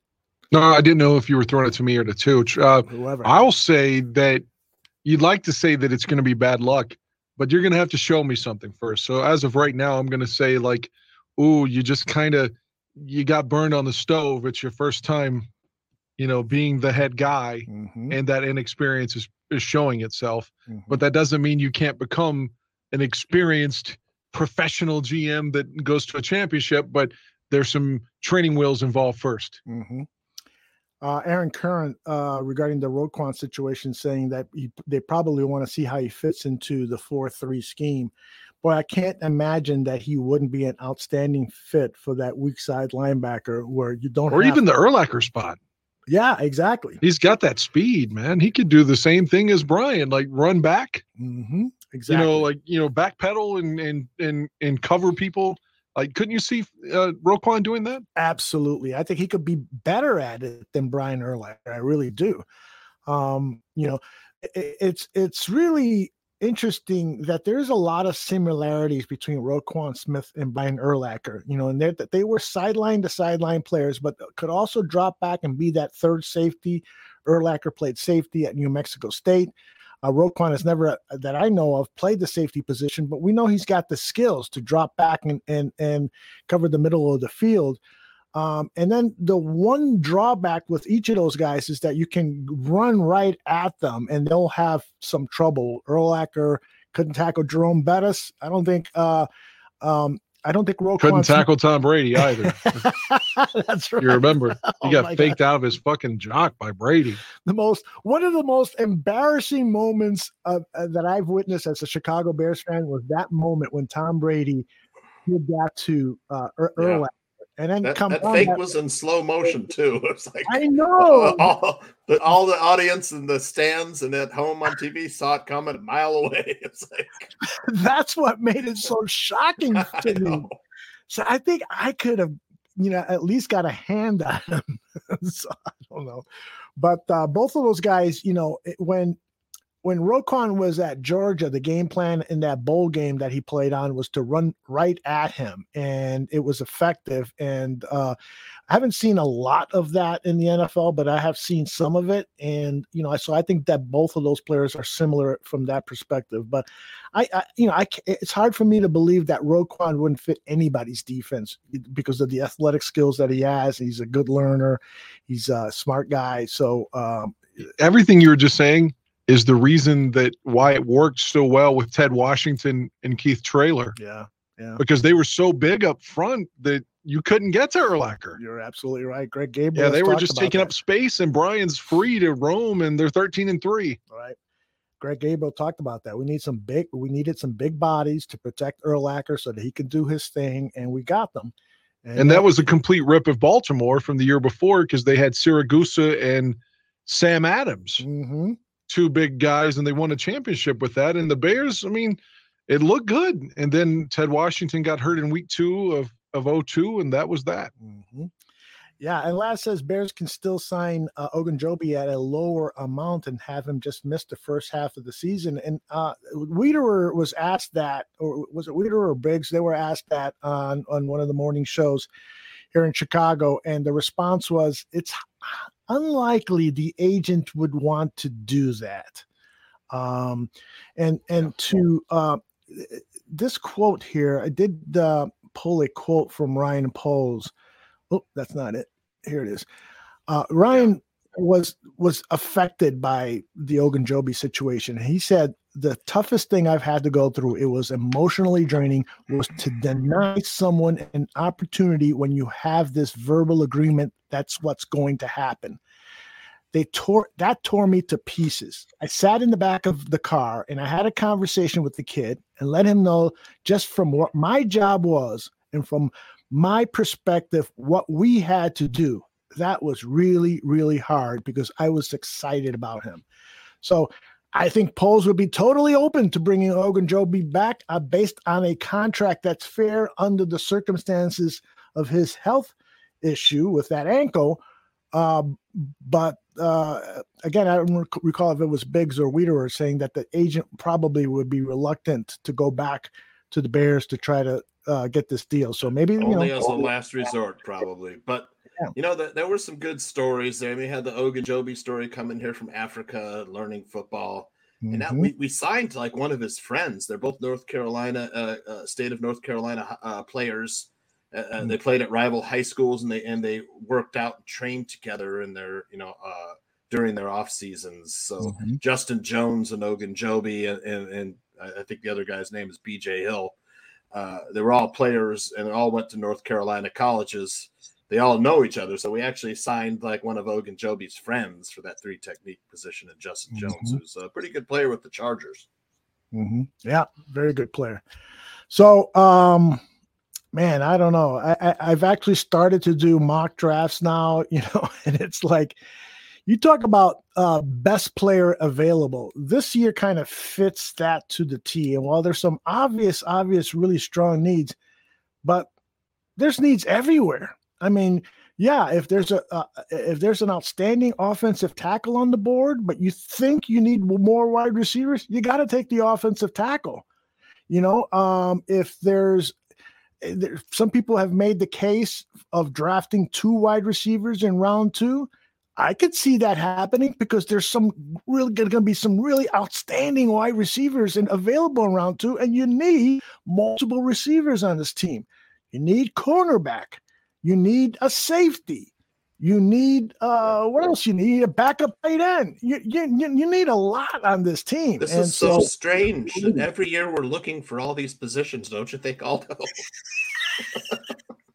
Where's your graphic where it's a circular thing? It happens over and over and over again. Yeah, it is. It's got me in despair, but Dan's words tonight have been so helpful in trying to look at this as a little bit more as the glass half full, and Justin Fields is a big reason for that. I sure hope that this isn't Cade McNown. Cade had a decent rookie year in terms of like a bad season, but he had some splash moments where we thought, okay, next year he'll be our guy. And he had 1 year as a starter, and he was gone. Yeah. And he was drafted just 1 pick behind Fields. Right. Like Fields was 11th, right? And Cade was 12th? Oh, my gosh. 10th and 11th. 10th and 12th, sorry. Oh, okay. Fields was 10 and McNown was 12. Okay. Yeah, so I don't want him to be Cade McNown. Yeah. No, I hear you. And because remember, Cade was mobile and could run around too. Right. And that's a fascinating example there, because I think the biggest difference between those two guys is that Cade McNown was an asshole. No preparation either. That's what I heard. He didn't watch film. Right. Just winged it. Right. That's why he was gone. There were stories that when he was in college, he would park, in the disabled parking lot spot, because he thought he was a superstar, that a lot of his teammates didn't like him and so forth. And I actually talked to Greg Gabriel about this issue on the most recent show. I didn't bring up Cade McNown specifically. I probably should have, but that whole thing about scouts checking into a player's personality is as important as seeing their work on tape as a football player. Greg says, we even talked to the locker room attendant to see how that player treats them. Do they just leave their socks and dirty underwear on the floor, or do they, put it in a bin and try to help that? Do they tip the attendant? Do they do things that show that they're a good person, that they have leadership skills and so forth? And whoever drafted Cade McNown, maybe you guys know which management team did that. I'm sure it was Hatley. Yeah, you're right. Hatley. Yep. You're right. It was Mark. They didn't do the homework on Cade McNown because those stories were prevalent about the fact that guy was a dick. Hopefully he's a much better person now. And if Cade, if you're listening and you want to come on to the show, he's rich. He's a rich guy now. He's like a financial advisor. Yeah, he works for. He's had a second life. Like his professional career is way better than his NFL career. Yeah. Mark Hatley was trying to get the next Steve Young, a lefty scrambler. It didn't work out. Yeah. PJ is saying Fields was picked 11. I think that is correct. So I thought it was 10. I could be wrong though. I thought it was 10. PJ is usually right. So he is. That is true. Yep. Who else? We'll go to the guy that knows it all in terms of Bears history. What other quarterbacks have the Bears drafted who were major busts like that? Now, Rick Meyer was a trade acquisition. That's right, all of them. Seems like off the top of my head, if the most successful draftee was Kyle Orton. Am I wrong? No, Jim McMahon. Oh, yes, of course. Yes. Who we hope to get on the show someday soon, but we'll talk about that some other time. But yeah, Jim McMahon, of course, Super Bowl, absolutely. A lot of people would say Rex was a bust. I don't think that that's fair. I wouldn't. For the fourth round, Kyle certainly outplayed being a fourth round pick from Purdue. Let's see who else. Like you said, Cade McNown. Who else did we draft recently? Obviously, we traded for Jay Mitchell Trubisky. Mm-hmm. You know, as much as I wanted him to be good, if you told me Mitch was a bust, it's, you know, I know if Mike was on here, he wouldn't like to hear that, but it's kind of hard not to say that. I mean, I know he had a lot of people, a lot of things holding him back because of the coach and stuff, but man, it's kind of hard not to say that guy was a bust too. Mm-hmm. We'll find out a lot more about Mitch this season coming up when he, you know, takes dresses in black and yellow for the Steelers. Right. Well, and the news is that the Steelers would pounce on Baker Mayfield if he becomes available. I kind of don't think that was probably for some blog site. I don't think that's reliable. They want him to stay in Cleveland so they could keep beating him twice a year. Yeah, exactly. Here goes you all a question. Mm-hmm. Was Jim Harbaugh a bust? He was the first round pick. Yeah. Now, I liked Harbaugh, but considering he was a first round pick, was he a bust? From the Bears' perspective, yes, but he went on to, you know, have a lot. He of did success. Well with the Colts, obviously. A lot. But as the Bear, was he a bad pick? See, I think I hate to say this. I don't think so. I think that Ditka was the bust when it came to developing quarterbacks. And that's what I was going to say. If and when we get McMahon on the show, I think he'll be the first one to say, yeah, you know, Ditka's not a quarterback coach. He doesn't know how to develop quarterbacks. And I think there's a lot of truth to that. I just saw Bob Avellini's name from last. Bob Avellini. Well, to play devil's advocate, at the time that Jim was, for the most part, when Jim was playing, Greg Landry was the OC. He was the one supposed to be handling his development, not Ditka, though. Very true. Very true. Very true. And Greg was actually picked up in the latter years of his career, right? The former Detroit Lion greats. Yeah, gray-haired bastard. I was like, Greg Landry coming to the Bears, and then I realized, wait a minute, isn't this guy like 39 years old? He was one of those guys because the Bears had like 13 people play quarterback after Jim hurt his kidney in '84. Rusty Lynch and even Walter started a few games, and you know. I think we lost Dan maybe a little bit.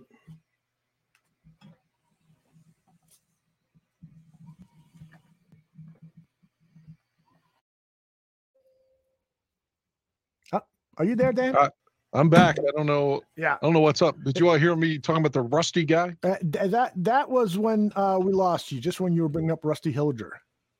I was just saying the Rusty guy is sort of the Caleb Haney of his time, of just being an awful player, shouldn't be on the field. Oh my gosh, the list of Bears quarterbacks, it's a comedy act, you know. I'd like to slap the face of everybody that acquired those quarterbacks.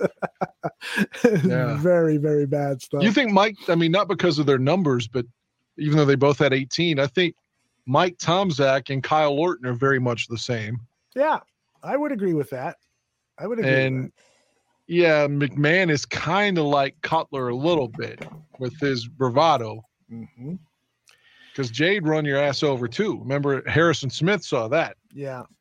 See, the thing about Jimmy Mack, is that despite the fact that there were players who disliked him, guys like Dan Hampton, but he really had a lot of great friends and people who would defend him on offense.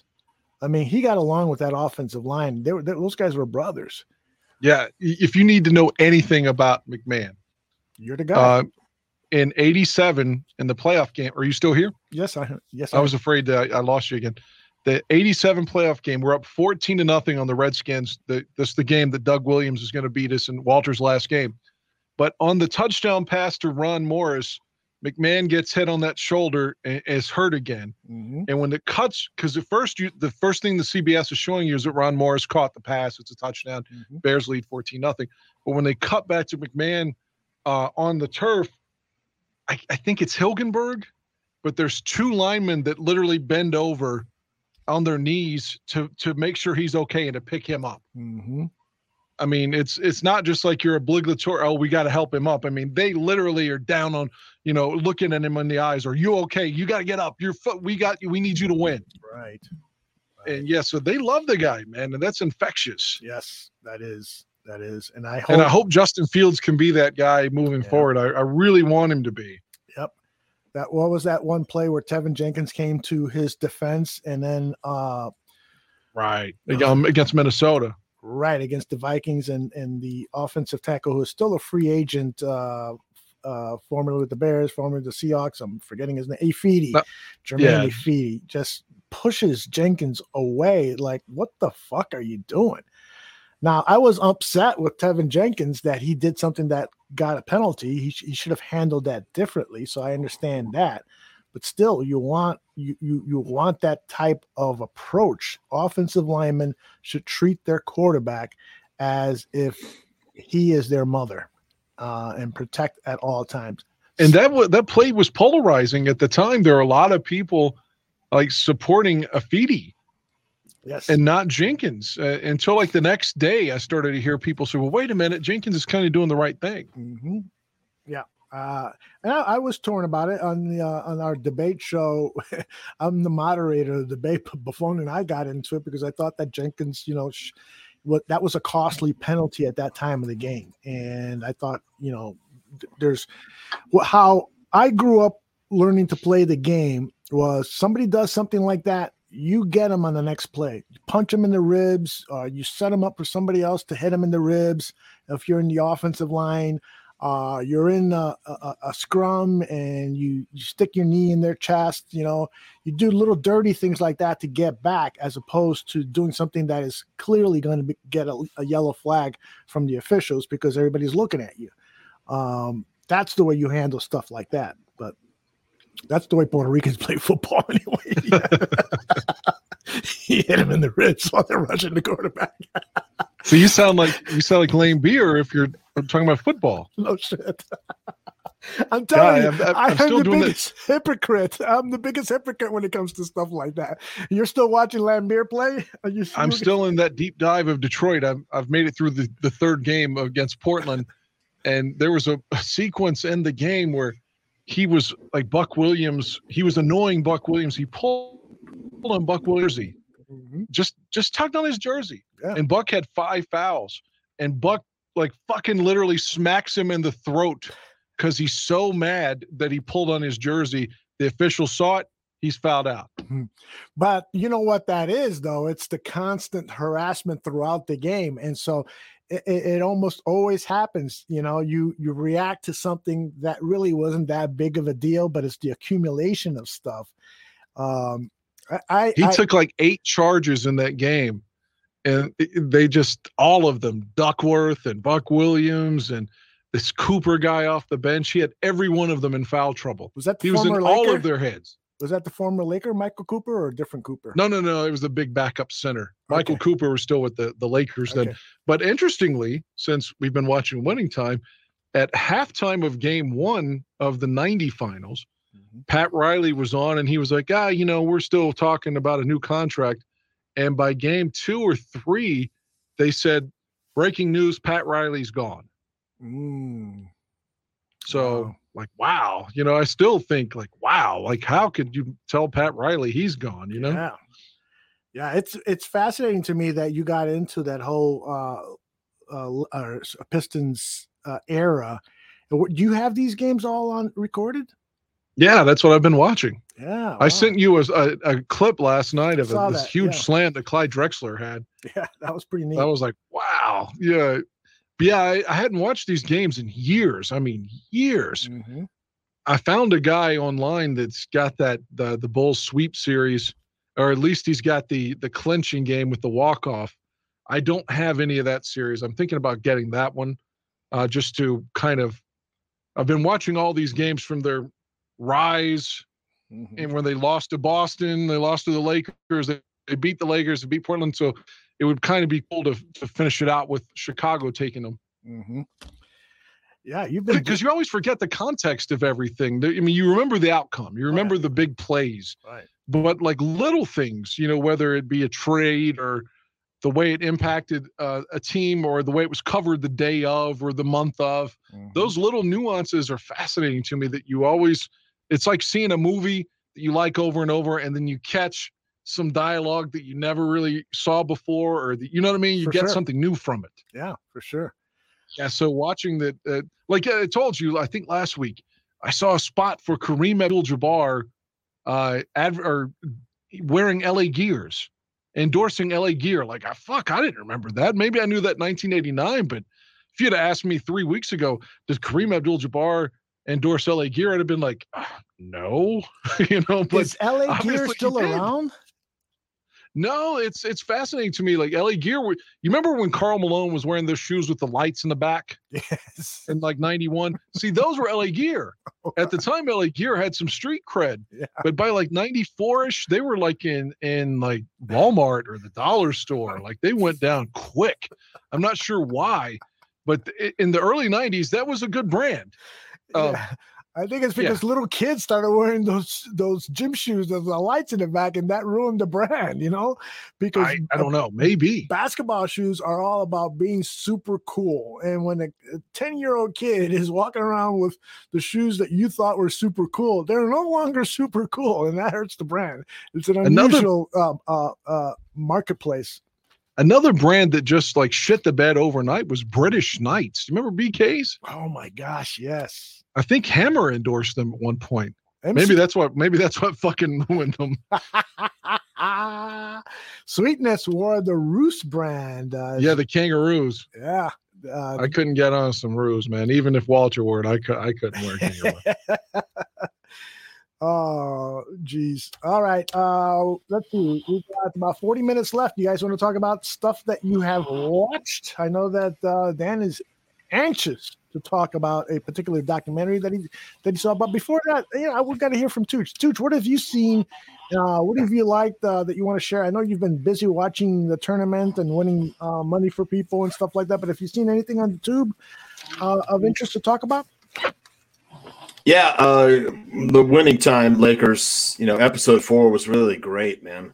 With Coach McKinney, the guy they brought in when Tarkanian turned down the job ultimately after his right-hand guy was found killed by the mob in the back of his car, the trunk of his car. But the McKinney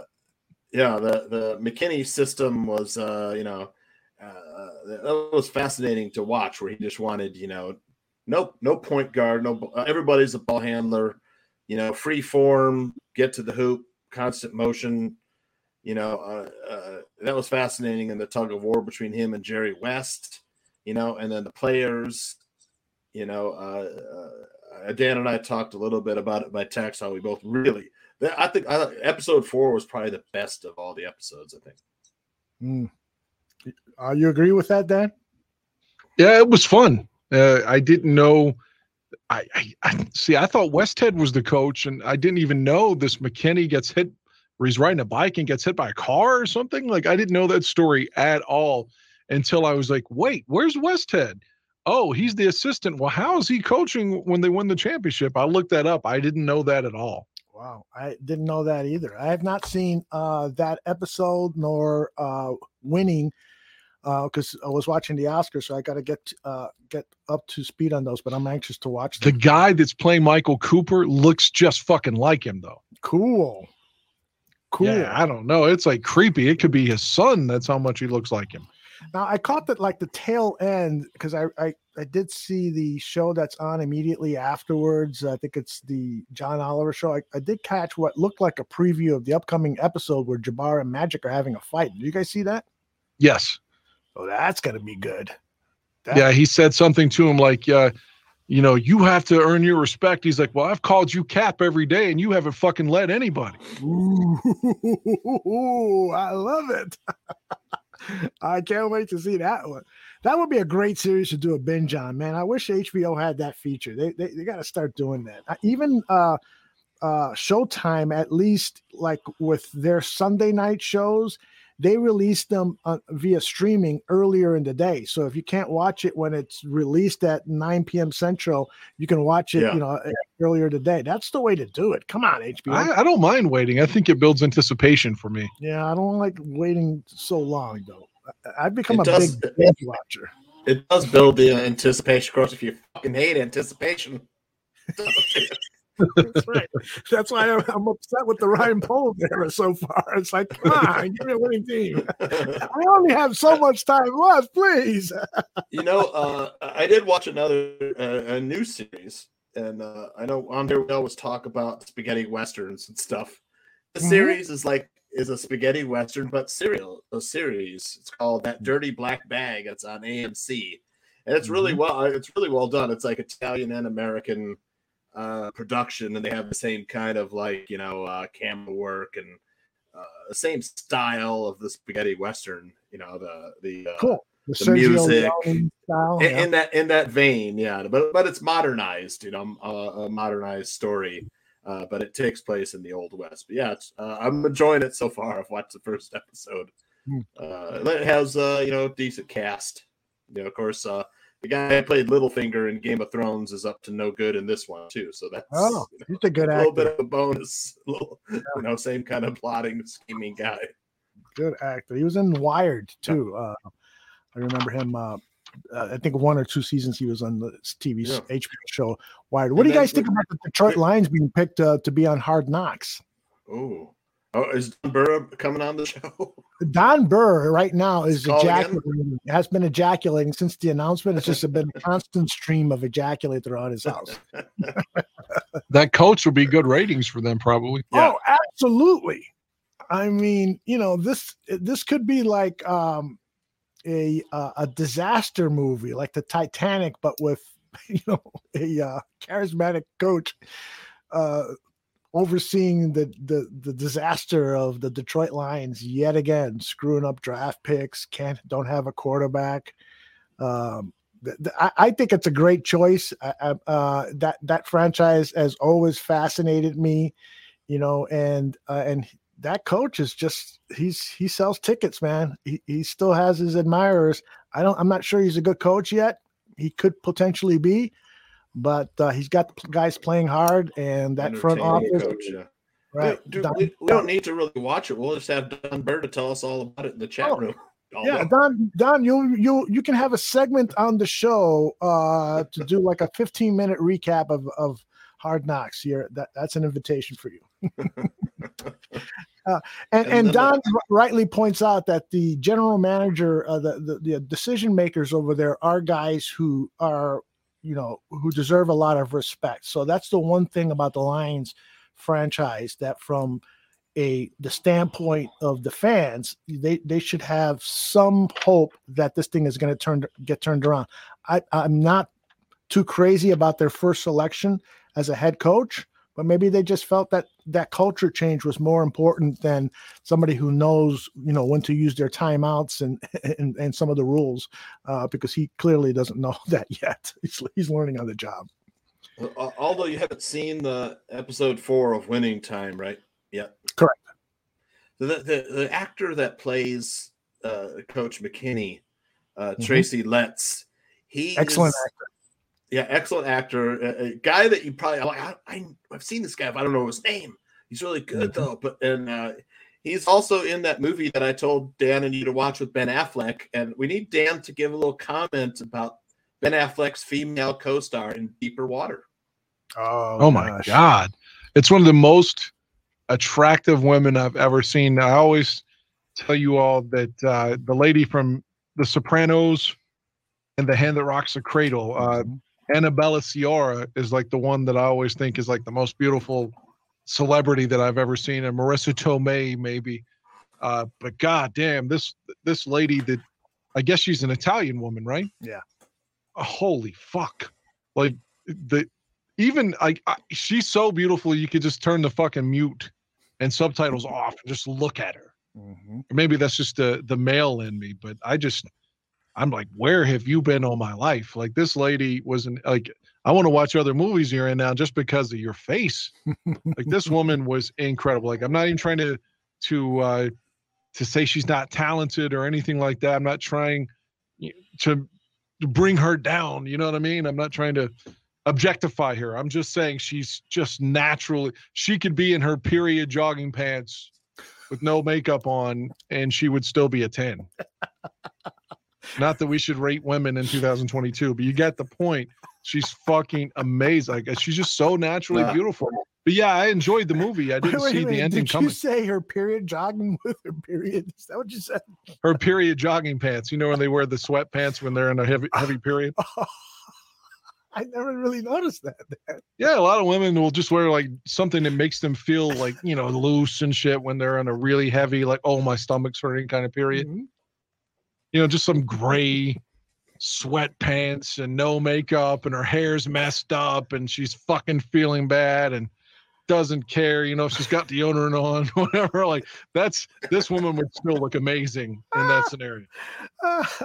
4,000 Clovers appreciates that you finally got to the chase and said that she's fucking hot. She's fucking unbelievable. Absolutely beautiful. Like, one of the most beautiful women I've ever seen. Yeah.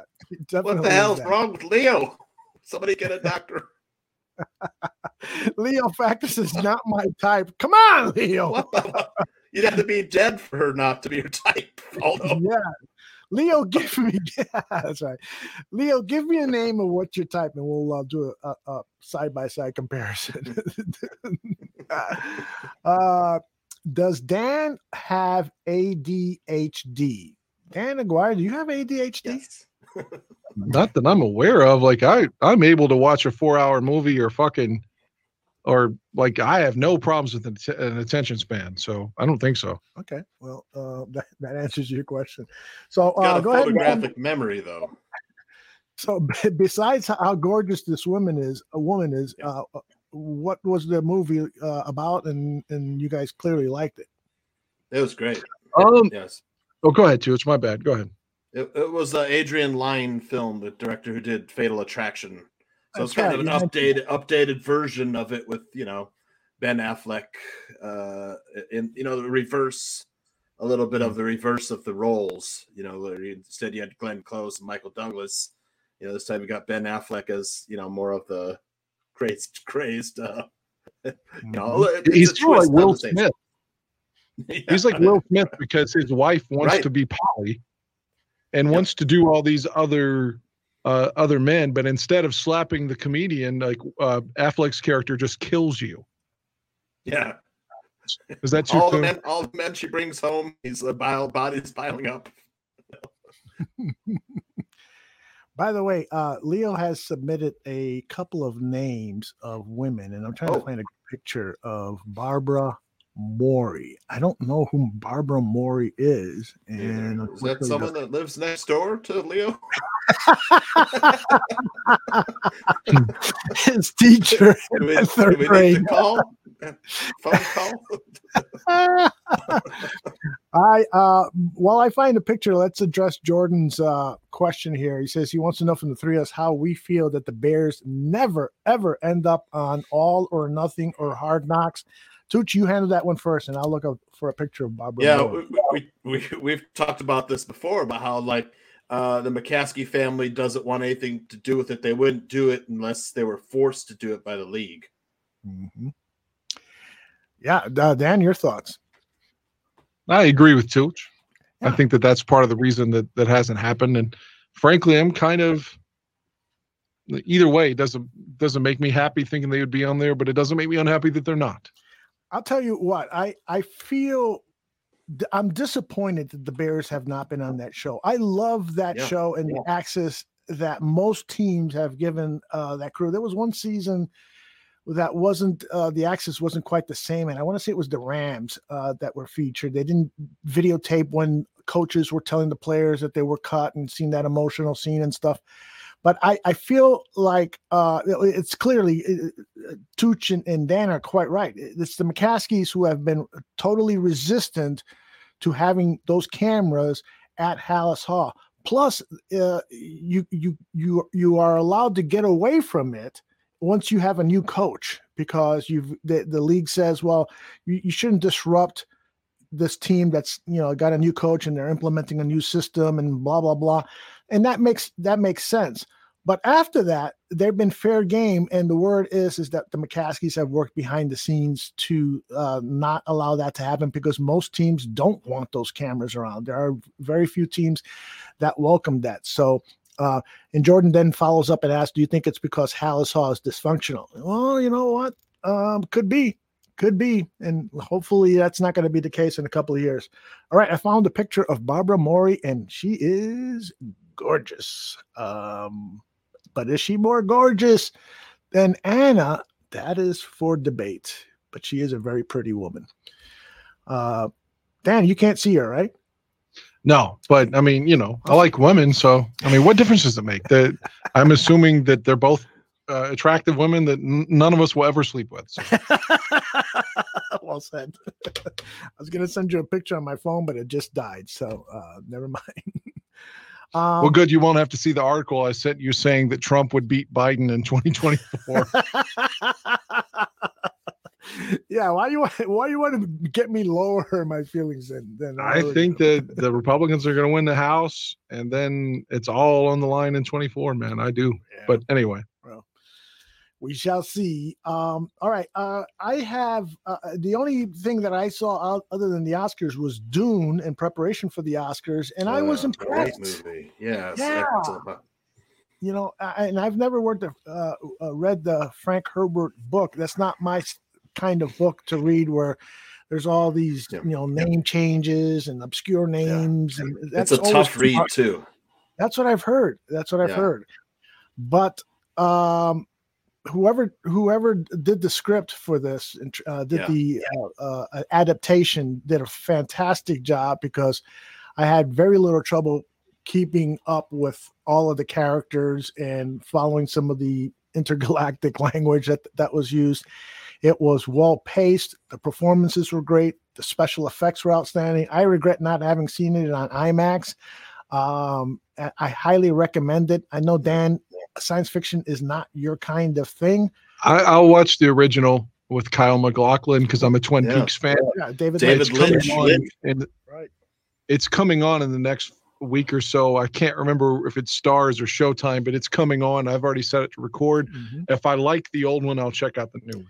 Well, I think that the old one was universally panned because it appears that Lynch, didn't.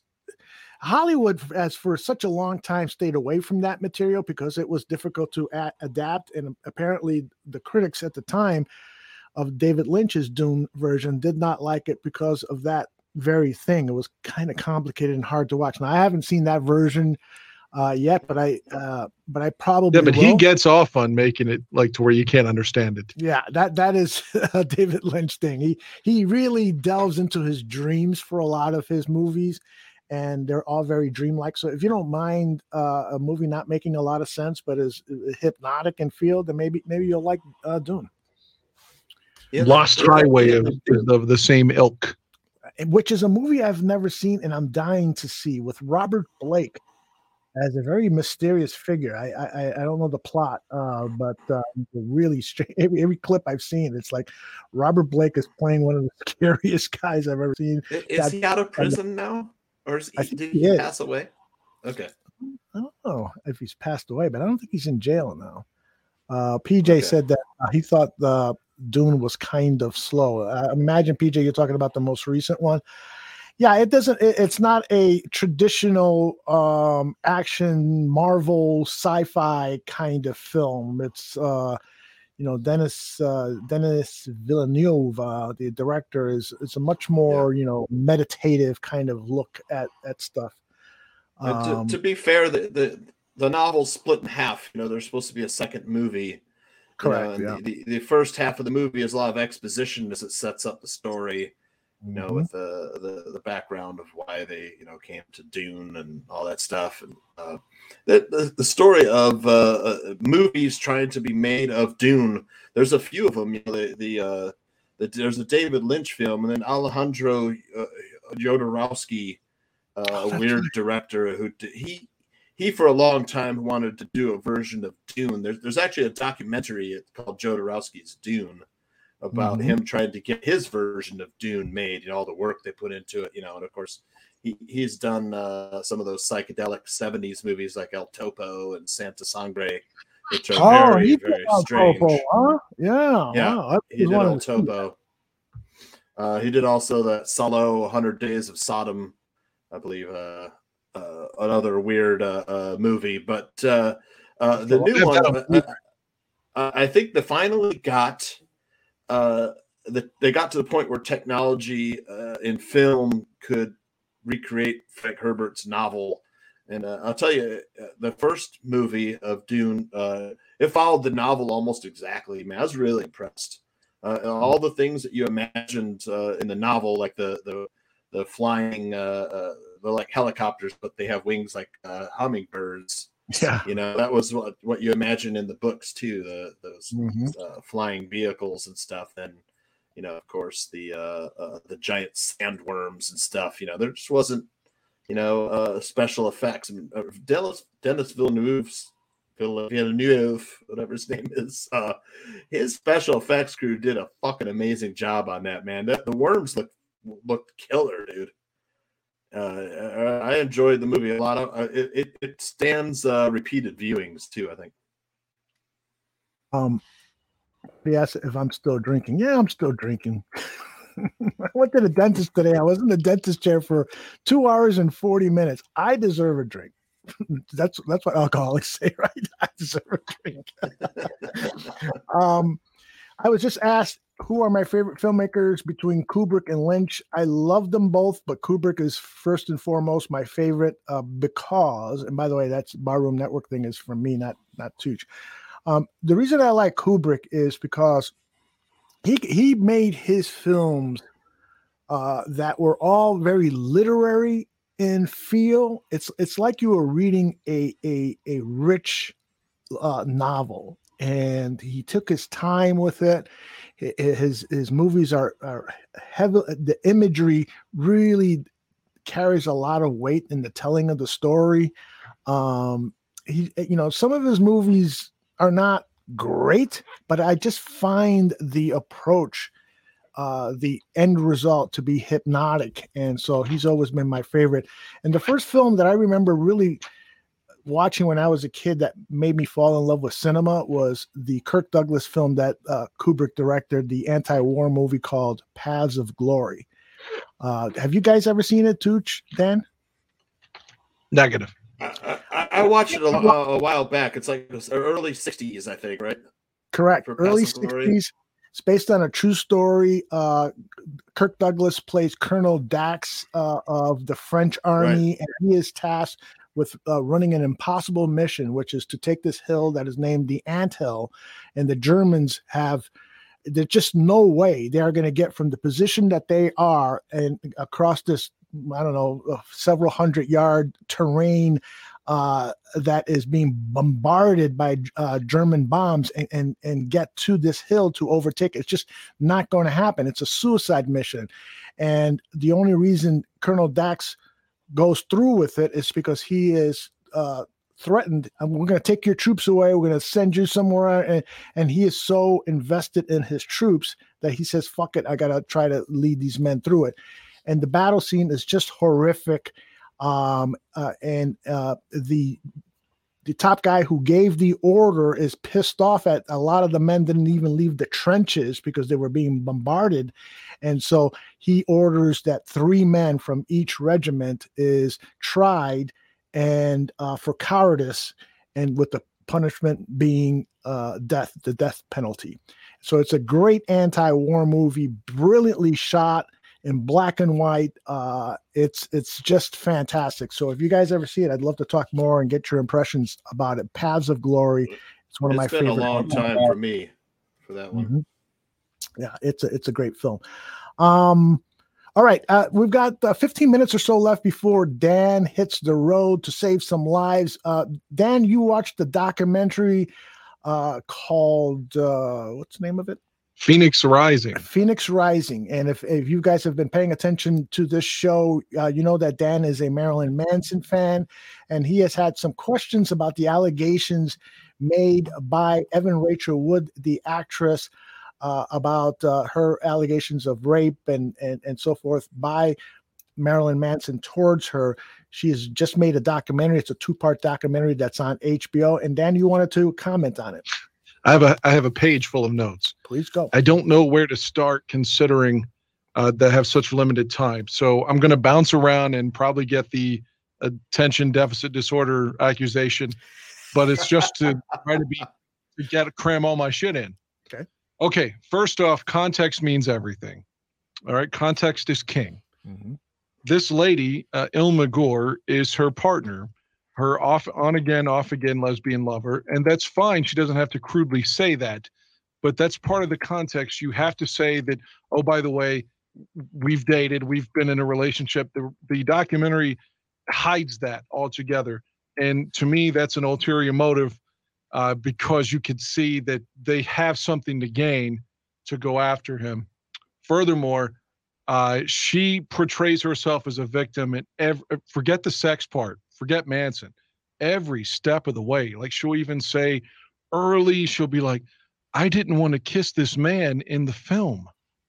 Like she's like trying to get you to feel sorry for her because as an actress, she was 15 or whatever and had to kiss a man who was of age. So it's like every step of the way, she wants you to believe that she's forced to doing things that she doesn't like or doesn't want to do. But again, that's not who she really was. And she doesn't convey to you at the time because she makes it seem like she keeps showing this animation of her as being a little girl in a dress, and dark and sinister Marilyn Manson comes and swoops her up. And he wasn't even the first older guy. They make such a big deal out of the fact he was older. And I get it. It's weird. If I were 37, 38, there's no way I'd want to go after an 18 and 19-year-old girl. I wouldn't. But be that as it may, she had a thing for older men. She was allegedly fucking Edward Norton, whom I like a lot, when she was 17. They dated when she was 18. There's no context of that conveyed at all. She was going around saying when she was with Edward Norton, I like older men. It works for me. Don't judge me. So Manson was just another product of her liking older men. But the documentary makes it seem like she would have never been with somebody that age. And she was just completely brainwashed. And that's not fair. Before I get into the little things that the documentary does that's manipulative, I also want to give further context on the heart of the matter. No pun intended, with heart-shaped glasses, the music video that she alleges she was raped in. And this is her own words, Aldo. I'm not twisting. Mm-hmm. She alleges she was raped in 2006. And if that happened, that's terrible. That's traumatic. That would be something you would never get over, and rightfully so. Mm-hmm. But later in the film, she says everything was great until Twiggy Ramirez rejoined the band, a.k.a. Geordie White. Well, that's great. So she blames everything on Geordie coming back in the band, but that happened in 2008. So why would you say everything was okay until Geordie rejoined the band in 2008 if, oh, by the way, 2 years ago, I was allegedly raped? See, to me, if I were raped, I would say, God damn, it started in 2006 when I was raped. That's when things got bad. But later in the film, she contradicts herself by saying it's when Twiggy joins the band. Even furthermore, more context. Twiggy, or Geordie White, was accused of raping the singer from a 90s band called Jack Off Jill. And Manson immediately fired him, despite the fact it was his best friend. And at the time, Manson said, I don't know the girl's name, but the band. He said, I've known her 20 plus years. I've never known her to lie. And this upsets me terribly. I have to fire My best friend, but I've never known her to lie. So he fired him over that. So just a little bit of context. But a couple of things that are in the documentary that are just fucking wrong. For one, they read excerpts of his book that he wrote in 1997 as a 28-year-old man. And it was released in early 1998. But the documentary makes it seem like it's from 2017. Mm-hmm. Now, the context of that is this. He survived at that time. He's become this huge polarizing figure. He's everywhere in pop culture. He's receiving death threats everywhere. What I'm saying is he's writing this shit in his book that accentuates his character. But even if that's just an opinion and that really is who he was still 27, 28 years old writing this. He's 53 now. So even if you think he's a scumbag, and maybe he'll prove to be a scumbag, his whole message in life has changed from that era. I mean, his last album, he was talking about just feeling claustrophobic from the COVID situation, not being able to leave the house. So it's not like he's still beating that same drum of things he would have said in 1997 to shock people. She also quotes the book to say that he didn't have a relationship with his parents. That's flat out wrong. I met his dad on tour multiple times. He and his dad were super tight. He posted this long thing when his dad died about his heart just being ravaged when his dad died. And his dad would wear the Manson makeup with him. And like he said, his dad's last wishes for him were for Manson to get off of cocaine. He said, if you could just get off the drugs. That's what his dad told him. His mom died even before that. And once more, Manson posted how, he was just destroyed that his mom died. And she makes it sound like he hates everybody. So naturally he would hate his parents. Again, just it's weird stuff. Okay, so he becomes famous in the mid-90s for attacking Christianity. And a full disclosure, I'm not a believer and I enjoyed every second of it. But within the context of her film, she makes it seem like he's being a pro-Nazi guy when he was calling Christian evangelist fascists. But she makes it sound like he's up there praising Hitler when he was tearing up the Bible and stuff. I think that's a gross distortion of what he was saying. Now, she knows him better than I do. He may have all these Nazi artifacts at the house, what she's alleging, and that's horrible. But he has never said anything in his art to anyone to construe that he's an anti-Semite. Furthermore, she makes such a big deal about how she's Jewish and how he made her draw a Hitler mustache on Halloween. Not true. There's footage of that, and she willingly did that. She drew it on and thought it was funny at the time. She's on tour with them doing copious amounts of drugs, which in the film, she acts like she was forcibly ingested. You're a 19-year-old woman. You don't have to take dope if you don't want to. She did, but she makes it sound like Manson forcibly. She's like, oh, I started to get sores. You know why you started to get sores? Because you're taking fucking hard drugs. You're shooting up. That's why. And Manson has never denied that he's had a drug problem. But she lived that lifestyle with him because she wanted to. And again, now she's a mom and she's grown up and she doesn't want that. I get it. But you can't just say, oh, he forcibly made me take these drugs because it fits your narrative. It's crazy. But let me keep going here. I'm trying to wrap it up. They use tour footage from I know at the source of everything they've taken from. They show tour footage from the Dead to the World VHS tape and God is in the TV, and they present them as if they're current today when they're old footage. Once again, not saying that, it's just manipulative. God. They accuse him of being a racist. Do you know the Patti Smith song called Rock and Roll? And I'm just going to say N-word from the 70s. No, don't say the N-word. I'm not saying it. I'm saying rock and roll N-word. You know the song I'm talking about, right? I believe I'm familiar with it, yes. It's a Patti Smith song from 1978. Yes, yes. Well, he covered that in the middle 90s, and people were calling him racist because of that. And when he was going on tour, he'd always have a black person come on stage and sing it with him. But she was basically intimating that he was prejudiced in that aspect too. But okay, again, I know I'm bouncing around just to save time. Context here. She was talking about love bombing and that Manson was saying, oh, you're my muse and all this. But at the time of his divorce, one of the big things he said between he and Dita, who are still on good terms, by the way, he said one of the big things is she wanted him to not be Marilyn Manson. She didn't want him to perform anymore. He didn't need the money. She wanted him to be Brian and wanted him to be around the house and travel and just be a normal guy. And he acquiesced and for like a year thought he was going to do that. So Evan Rachel Wood makes a big deal out of Manson says, oh, I can be Marilyn Manson again because of you. That was from his fucking heart, man. That wasn't quote unquote love bombing. He felt that with Dita, he had to retire. She didn't want to put up with the touring and all this shit.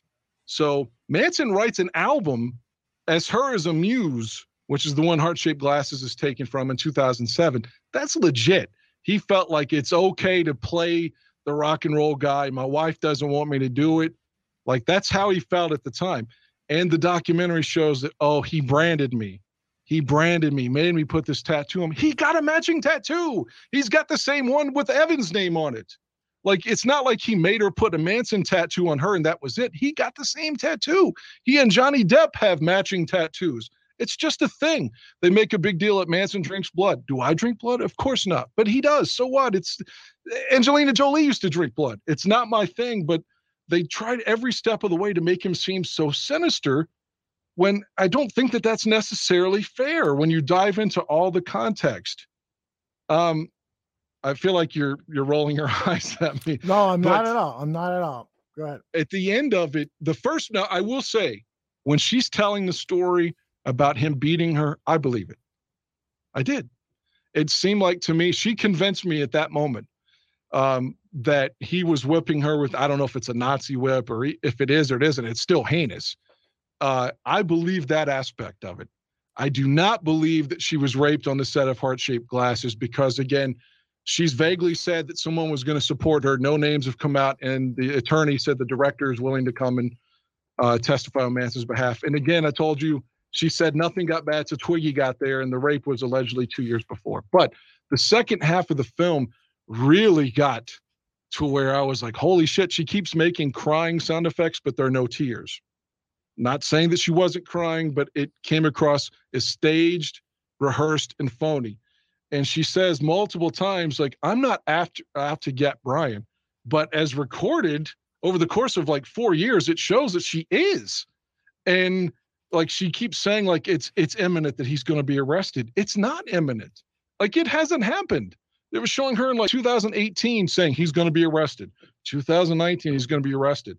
It hasn't happened.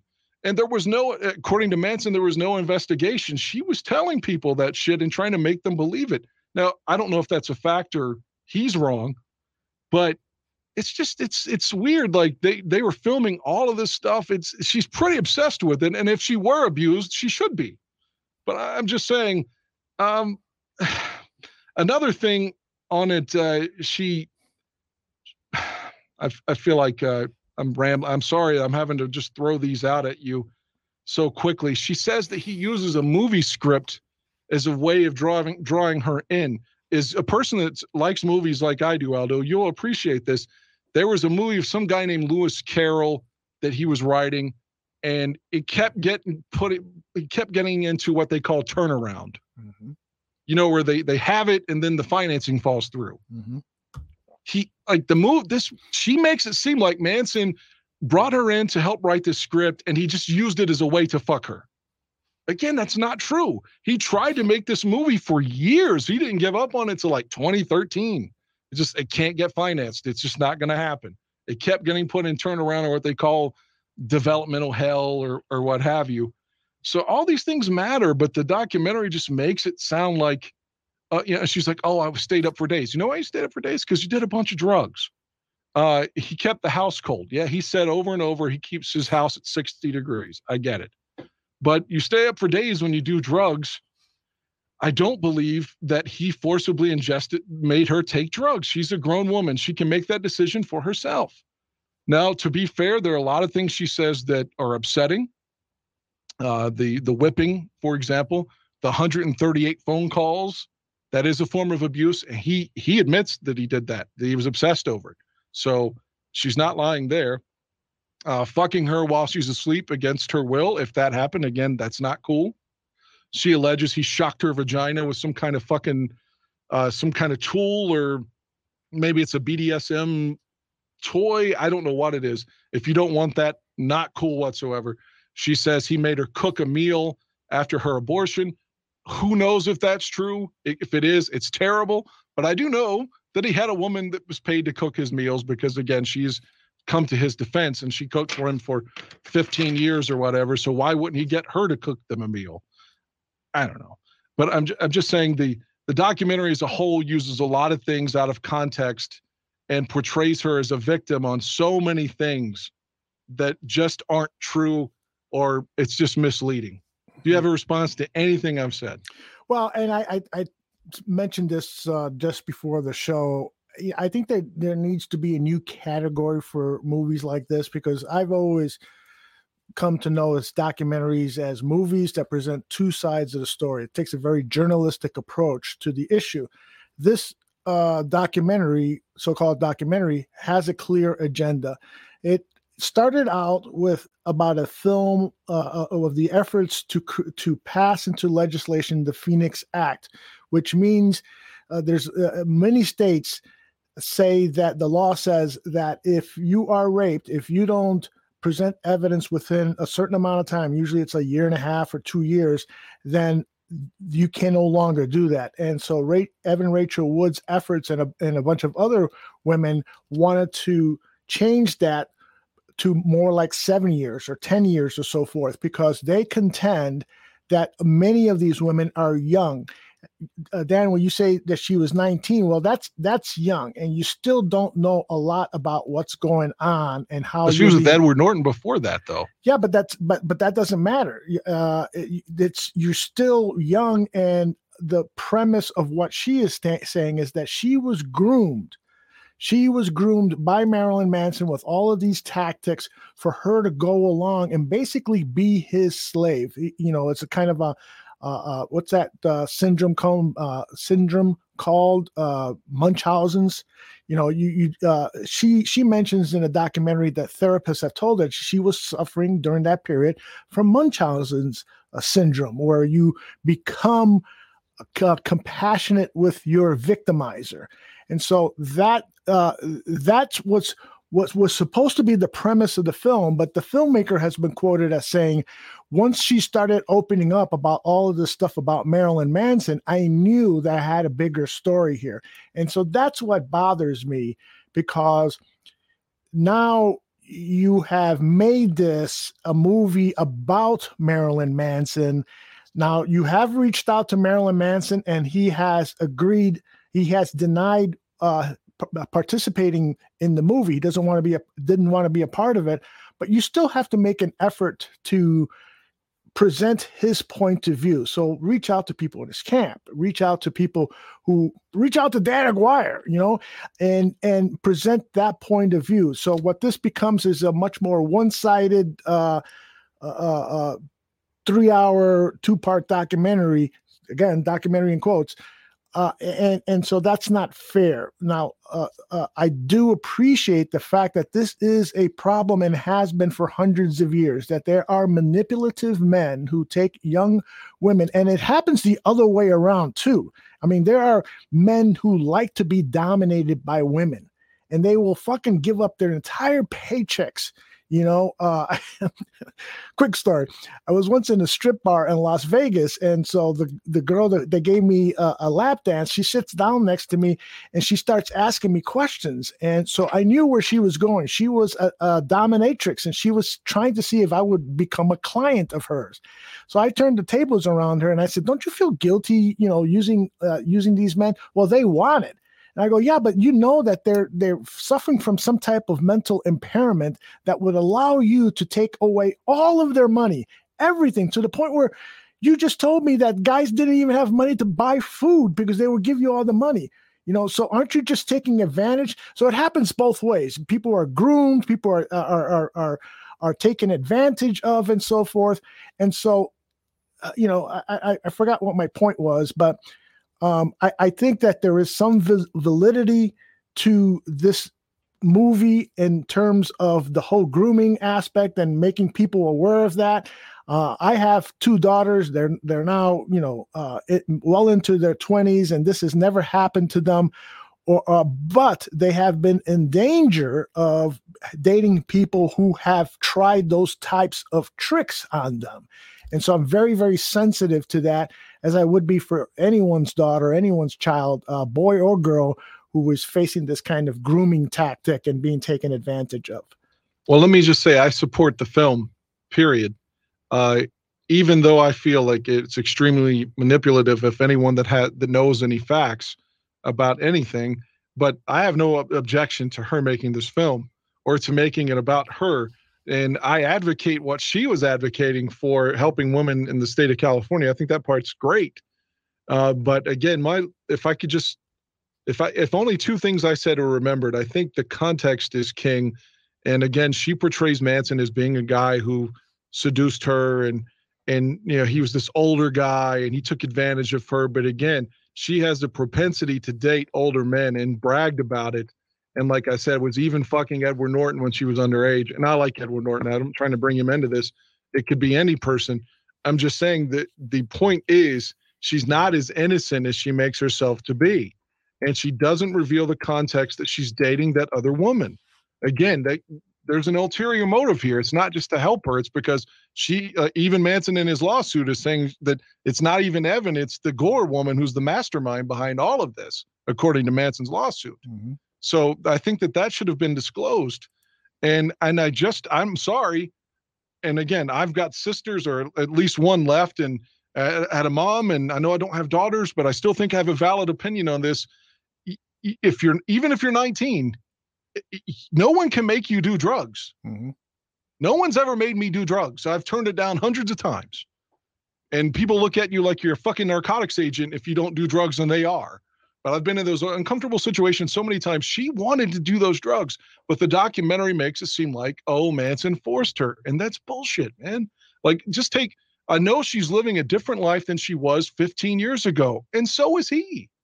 So, but the point of what I'm trying to make is she makes it sound like every step of the way she's victimized. And we know that that's not true. That's not to say everything else she's saying isn't true. And the fact is, if she is telling the truth, then the movie deserves to be heard even more. So I support her making the movie, even if it's bullshit. Fuck it. She has her side of it, and I don't think she should be censored. Right, absolutely. And I don't think she should be censored, but I just think that the context of everything she's leaving out is extremely valid, just to understanding the full context of everything that she's saying. Mm-hmm. And whether you still think he's guilty, then that's fine. That's fine, and the court system will take care of that, or a settlement or whatever. But I just think if you look at in-depthly, it's a little shady in that aspect. But I guess some of the people that support Woody Allen would have said the same thing about the documentary we talked about months ago or a year ago on HBO, that from his stepdaughter. Right. So Cliff Victoria says, no offense, but kids have not learned how to handle life. Older men who go after much younger women are a red flag. And then Grant Sims also says, people can definitely make you do drugs. It's called peer pressure. Fuck that. I've never done any drugs, period. Yeah, but I've tried to have people force me to do drugs my whole life. You cannot apply your life experiences to this. On drugs? That's like saying, even if you drink, if we're just talking about booze, if you don't want to drink it, then you don't drink it. But sometimes, like she says in the documentary, she was intoxicated by this whole hanging out with a rock star. She really, really dug hanging out with him. He's smart. He's got a great worldview. He's very artistic, very creative. He was against the norms of society. That all turned her on. And right. So as part of that, you can be then swayed into doing something that you don't want to do, which is drugs, or commit sexual acts that you really don't want to do. That's a part of the grooming process. And I don't want to speak on the sex part because I don't know. Again, I wasn't there, but just vaguely on alcohol and drugs. If you make those decisions, especially as an adult, just own them. That's it. That's all I'm saying. You're an adult. If you decide to lift up, that crack pipe And I know life sucks for everybody. But if you smoke that fucking crack, that's on you, bro. I'm sorry, it is. Well, but anyway, I got to go. I respect everybody, love everybody. I got to work until 4 p.m. So. Real quickly, I mean, there are people who will argue with you on that, saying that it is a disease and that some people are. I didn't say it wasn't a disease. My dad was an addict. Right. Like I said, that's why I'm so against me doing drugs. Not everybody else. I'm for weed being legalized, as an example. My dad was an addict. My cousin's an addict. I've seen people that I love be destroyed by it. But at the end of the day, I chose not to go that way. So that's up to the individual to either do that or not do that. You've got to be able to take ownership for your actions. Like if I'm too heavy, at the end of the day, I have to say, well, I shouldn't have eaten, or shouldn't have drinking so much soda or drunk so much soda or what have you. Like I've got to, I can't just say because I had a bad childhood or something that, suddenly I'm heavier than what I'd like to be. At the end of the day, I'm responsible for what I eat. So Vince the food says, addiction's the same way. Vince says, I agree with that. Nobody makes you, and I've had pressure put on me. Nobody should be that weak. All right, Dan, you get out of here. You go save some lives. You tell people, don't do those drugs. I'm not trying to lecture anybody. No, and again, I got to go. But again, once more, I don't think weed is a gateway for everybody. I think it is for me because of my bloodline. Because my dad being such a bad addict. That's why I chose not to do drugs. But that's my point. I could have continued on and just said, oh, well, my dad's an addict and it's his fault. But I chose not to. Because it's my responsibility, not his. Yeah, he was an addict and genetically, I probably have a higher propensity to get addicted than someone else. But at the end of the day, it's my decision, man. It's not his fault if I would have done it. It's on me. And I chose not to. Very cool. All right, brother. Thanks very much for the discourse. Bye, Danny. Great show. See you all brother. later. I got to go. I'm sorry. No, don't be sorry. Go on. Save some lives, brother. Thank you. He is. All right. You can follow him. I haven't seen that one. That's on HBO, I think. Phoenix Rising.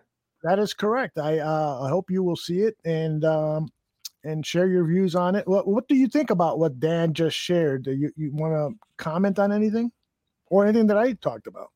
Or people in the chat room. Man, I'll probably wait till I do a little watching of this documentary. I haven't like I said, I'm all college basketball right now. It's like it's I'll just say this that I become a little sensitive when allegations by women or men are made and they are immediately dismissed. And I've done that too. I've made that mistake. One of the things about social media is that we tend to immediately share our immediate thoughts on certain situations when we should maybe stand back a little bit. I mean, everyone on Twitter this week who posted something and then took it off after thinking about it, like Judd Apatow, whether he was right or wrong with what he posted, but that's an example of it. But it goes a little further than that. When a woman makes the allegation that she was groomed to do things that she didn't want, I don't think that we should immediately dismiss those things. And I'm not accusing Dan of doing that. Dan has a much more intimate appreciation for that whole dynamic because he's followed Marilyn Manson's career and blah, blah, blah. But I just feel like let's all withhold judgment, get all the facts, and hopefully this ends up being in a court of law and the jury decides what's right and what's wrong. It's why we have the court system. But yeah, I mean, like I think back, I'm like, usually it's like a lot over the past, I don't know, 5 years, probably maybe 10 years.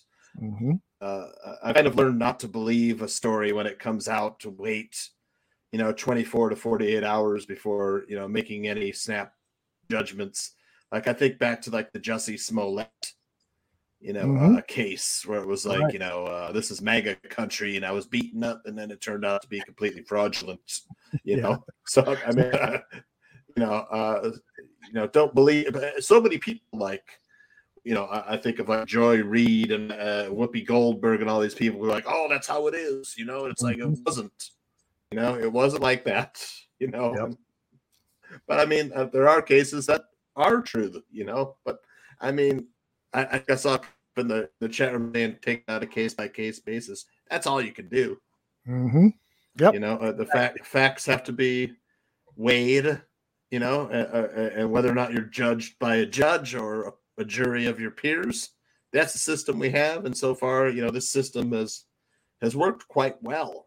Right. You know, this system of we have of, you know, innocent until proven guilty, a judge or jury of your peers, you know, and that's about as fair as you're going to get, because people lie. You know, it's human nature. You know, ain't nobody in this world ever never told a fucking lie. Right. Well, and I'll tell you this about Dan. You know, despite the fact that I disagree with him on certain aspects of this, I know that if this comes out, that Marilyn Manson did commit these criminal type offenses, that he will amend some of the things that he has said. And I believe he will do that. Do you think he'll still be a fan? Well, you know, that's the tricky question. You know, are you still a fan of Michael Jackson despite the allegations against him? There are other artists, you know, who have done some terrible things in their personal lives.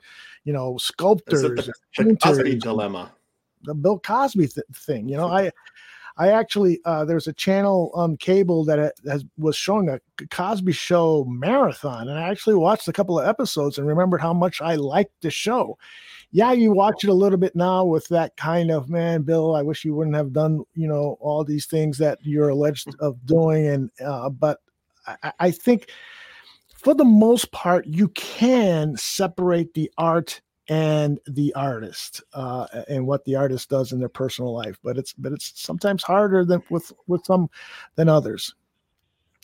Adeptus says the court of public opinion lacks the scrutiny and ability to vet evidence. Very, very well said, Adeptus. Yeah. And the mob rule.